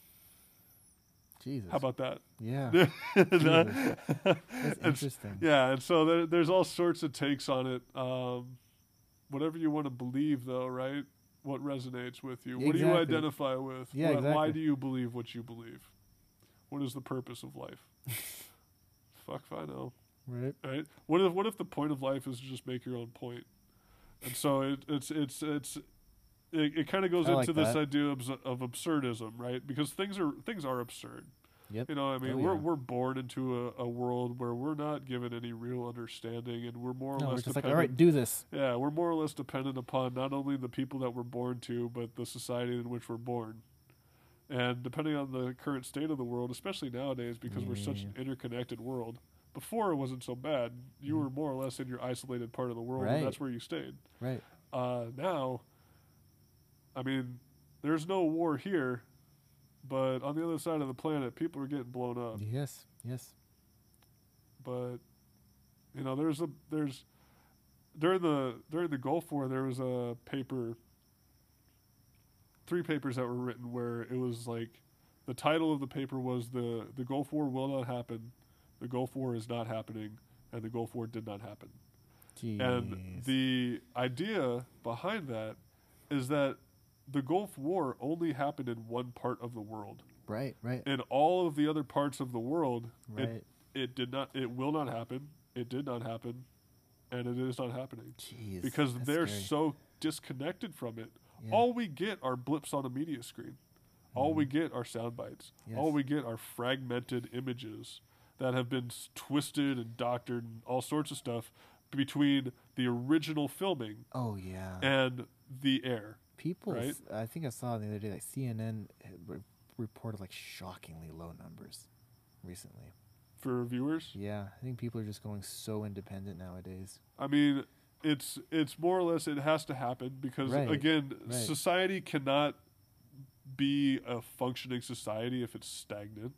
Right. And it cannot be a that functioning... will keep it stagnant. Huh? That will keep it stagnant. Ingesting the information that they want us to. If you're just essentially absorbing the simulation or absorbing the coding, the propaganda, or the message or whatever it is, if you're just absorbing it and you're content with it, and you're never going to find that drive to change, then it's just going to remain a constant static system, and that's just the way it is. It's easy to control, right? And it is easy to control. But without the dynamic aspect of society, we wouldn't even be here. Of it, without the people that were like, you know, I don't like this simulation. You're right. I want to change this. Hold on, let me reprogram this real quick. You know what I mean? And so it's the people that came up with the new political philosophies, that caused the Enlightenment period to then lead into that individual rights period, to then lead into the American Revolution and the French Revolution, to then give people individual human rights for the first time in human history, where we have actual human rights written on a piece of paper that we then completely ignored. No, I'm just... But, you know what I mean? The freedom of speech and all that stuff is there. Yes. And the mentality is there of all men are created equal. Even if the guys that wrote it were slave owners, the idea behind it, especially today, can actually mean all men. Yes. For the first time in history. It actually can apply to all humans, as long as we're willing to just say, all right, you're equal. Right. I mean, your chest is beating, my chest is beating. We may not have the same thoughts, but I don't see any reason to harm you over it, unless you try to harm me. And that's where the kind of, I guess, acceptance of that internal darkness and internal light is. Because if you're one of the people that are, I guess, shunning the aggressive side, if someone who's aggressive comes to you, you're going to roll over. You will. Or if you're one of, you know what I mean? Or if the opposite is true, you're going to give in. And so it's that kind of nature that exists within us. If we're able to acknowledge it, then not only can we kind of defend ourselves, but we can reach a mutual understanding because it is a mutual respect that has to occur. Well, because when you think you're only good, you view somebody who's showing any type of darkness or aggression as they're bad, they're the problem. I need to get rid of them. We need to put them away. Right. That's a snake in the garden we need to kill. Right. And so it's like, how much tolerance do you have for intolerance? And at what point does your... That's a good one. At what point do you become intolerant? Right. You know what I mean? Because if you're... Like, Nazis are bad people. Yeah. We can agree on that, yeah. Right? They are very intolerant Yes. of, Jews, blacks, whatever. Everybody else. Everybody who's not a Nazi, I guess. Yeah. Honestly. Seriously. Yeah. And so, but it's... At what point, how far are you willing to go to try to convince that person to change that belief? Mm-hmm. How tolerant are you of their intolerance? That's and at what point are you intolerant of their intolerance? That's interesting. You know what I mean? And so it's get that dynamic that exists. That's very interesting. When I was first got into college, started studying physics, and you learned about this thing called velocity can be negative. What? That's fucking weird. And that took me a long time to get a whole grasp on the whole sign convention thing. That was weird. Wait, it's negative compression, which means it's positive tension. Like what? And it's like Gandhi had energy to do what he wanted to do. Hitler had energy to do what he wanted to do. They were just pulling forces in different directions. One was in the positive direction, one was in the negative direction, but it's still intrinsically energy. It's just what direction they chose to direct it. And ultimately, even then, you did it because of where you're standing in terms of your perspective. Right. But from Hitler's perspective, he pulled in the positive. Yes, that's crazy. And Gandhi pulled in the negative. Right. From Gandhi's perspective, Hitler pulled in the negative. Yeah, and that's why every science, physics, math teacher worth their salt, it's like, define your variables, define your signs. What are you calling up? What are you calling down? By convention sweet, by convention sour. Yep. By convention good, by convention bad. Yep. It ultimately is a choice, because what nature is neutral. It's indifferent. If we're honest about it. That I agree with. I agree with. The flowers in the sky don't think that they're beautiful. Yeah. You know what I mean? They don't think that they're young or old. Mm-hmm. They don't think that they're rising or setting. They just are. Yeah. They just are. Mm-hmm. They just exist. They just, ultimately be. Right? Right? I think that's why I really like those Zen koans. You ever read those? They're just like cosmological koans, yeah. They're just these little riddles that kind of have no... There's a book. I got a book I'll send you a picture of. Yeah. It's Cosmological Koans. Oh, wow. You'll like it, yeah. Yeah, there's just these, and I can't even really think of any right now, but there's just these weird riddles. And I think Japanese especially, they have this way, like haikus and stuff. And this translates to their anime, to their art and everything, sculpture, architecture. Japanese stuff has like this, they don't follow a beginning, middle, end type of approach to things. It's very... just kind of is. Like, if you look at Zen calligraphy, it's not structured, it's not orderly, it's just kind of this organic just brushing of the moment, and that's what was true at that time. Whereas, you look at, a piece of Western art, maybe like classical art, like a classical portrait, it's very structured, defined, has edges, borders, beginnings, ends, it's explicit, and it's meant to express a thing. And like koans have this very inconclusive ambivalence to them. Yeah. They're not trying to tell you anything. Right. They're unsettling to the Western palate a lot of times. It's because it gets you to think. Right, exactly. Because it kind of just ends like, it's not they ended and then they lived happily ever after. It's just kind of like, and then they lived. Yeah. And that was the end of the story. And they lived. Yeah. It's I haven't read the ones you have, I'm sure. It's right. Mine were, like I said, there's a book called Cosmological Koans. Let's see if I can find some. But it is very much open-ended, but it's philosophical in nature, in a sense. But it's geared towards certain, I guess, aspects of nature. Because for me, it was like Cosmological Koans, again, is going to be philosophical in terms of astronomy, physics, cosmology, and stuff like that. Oh yeah. And so it's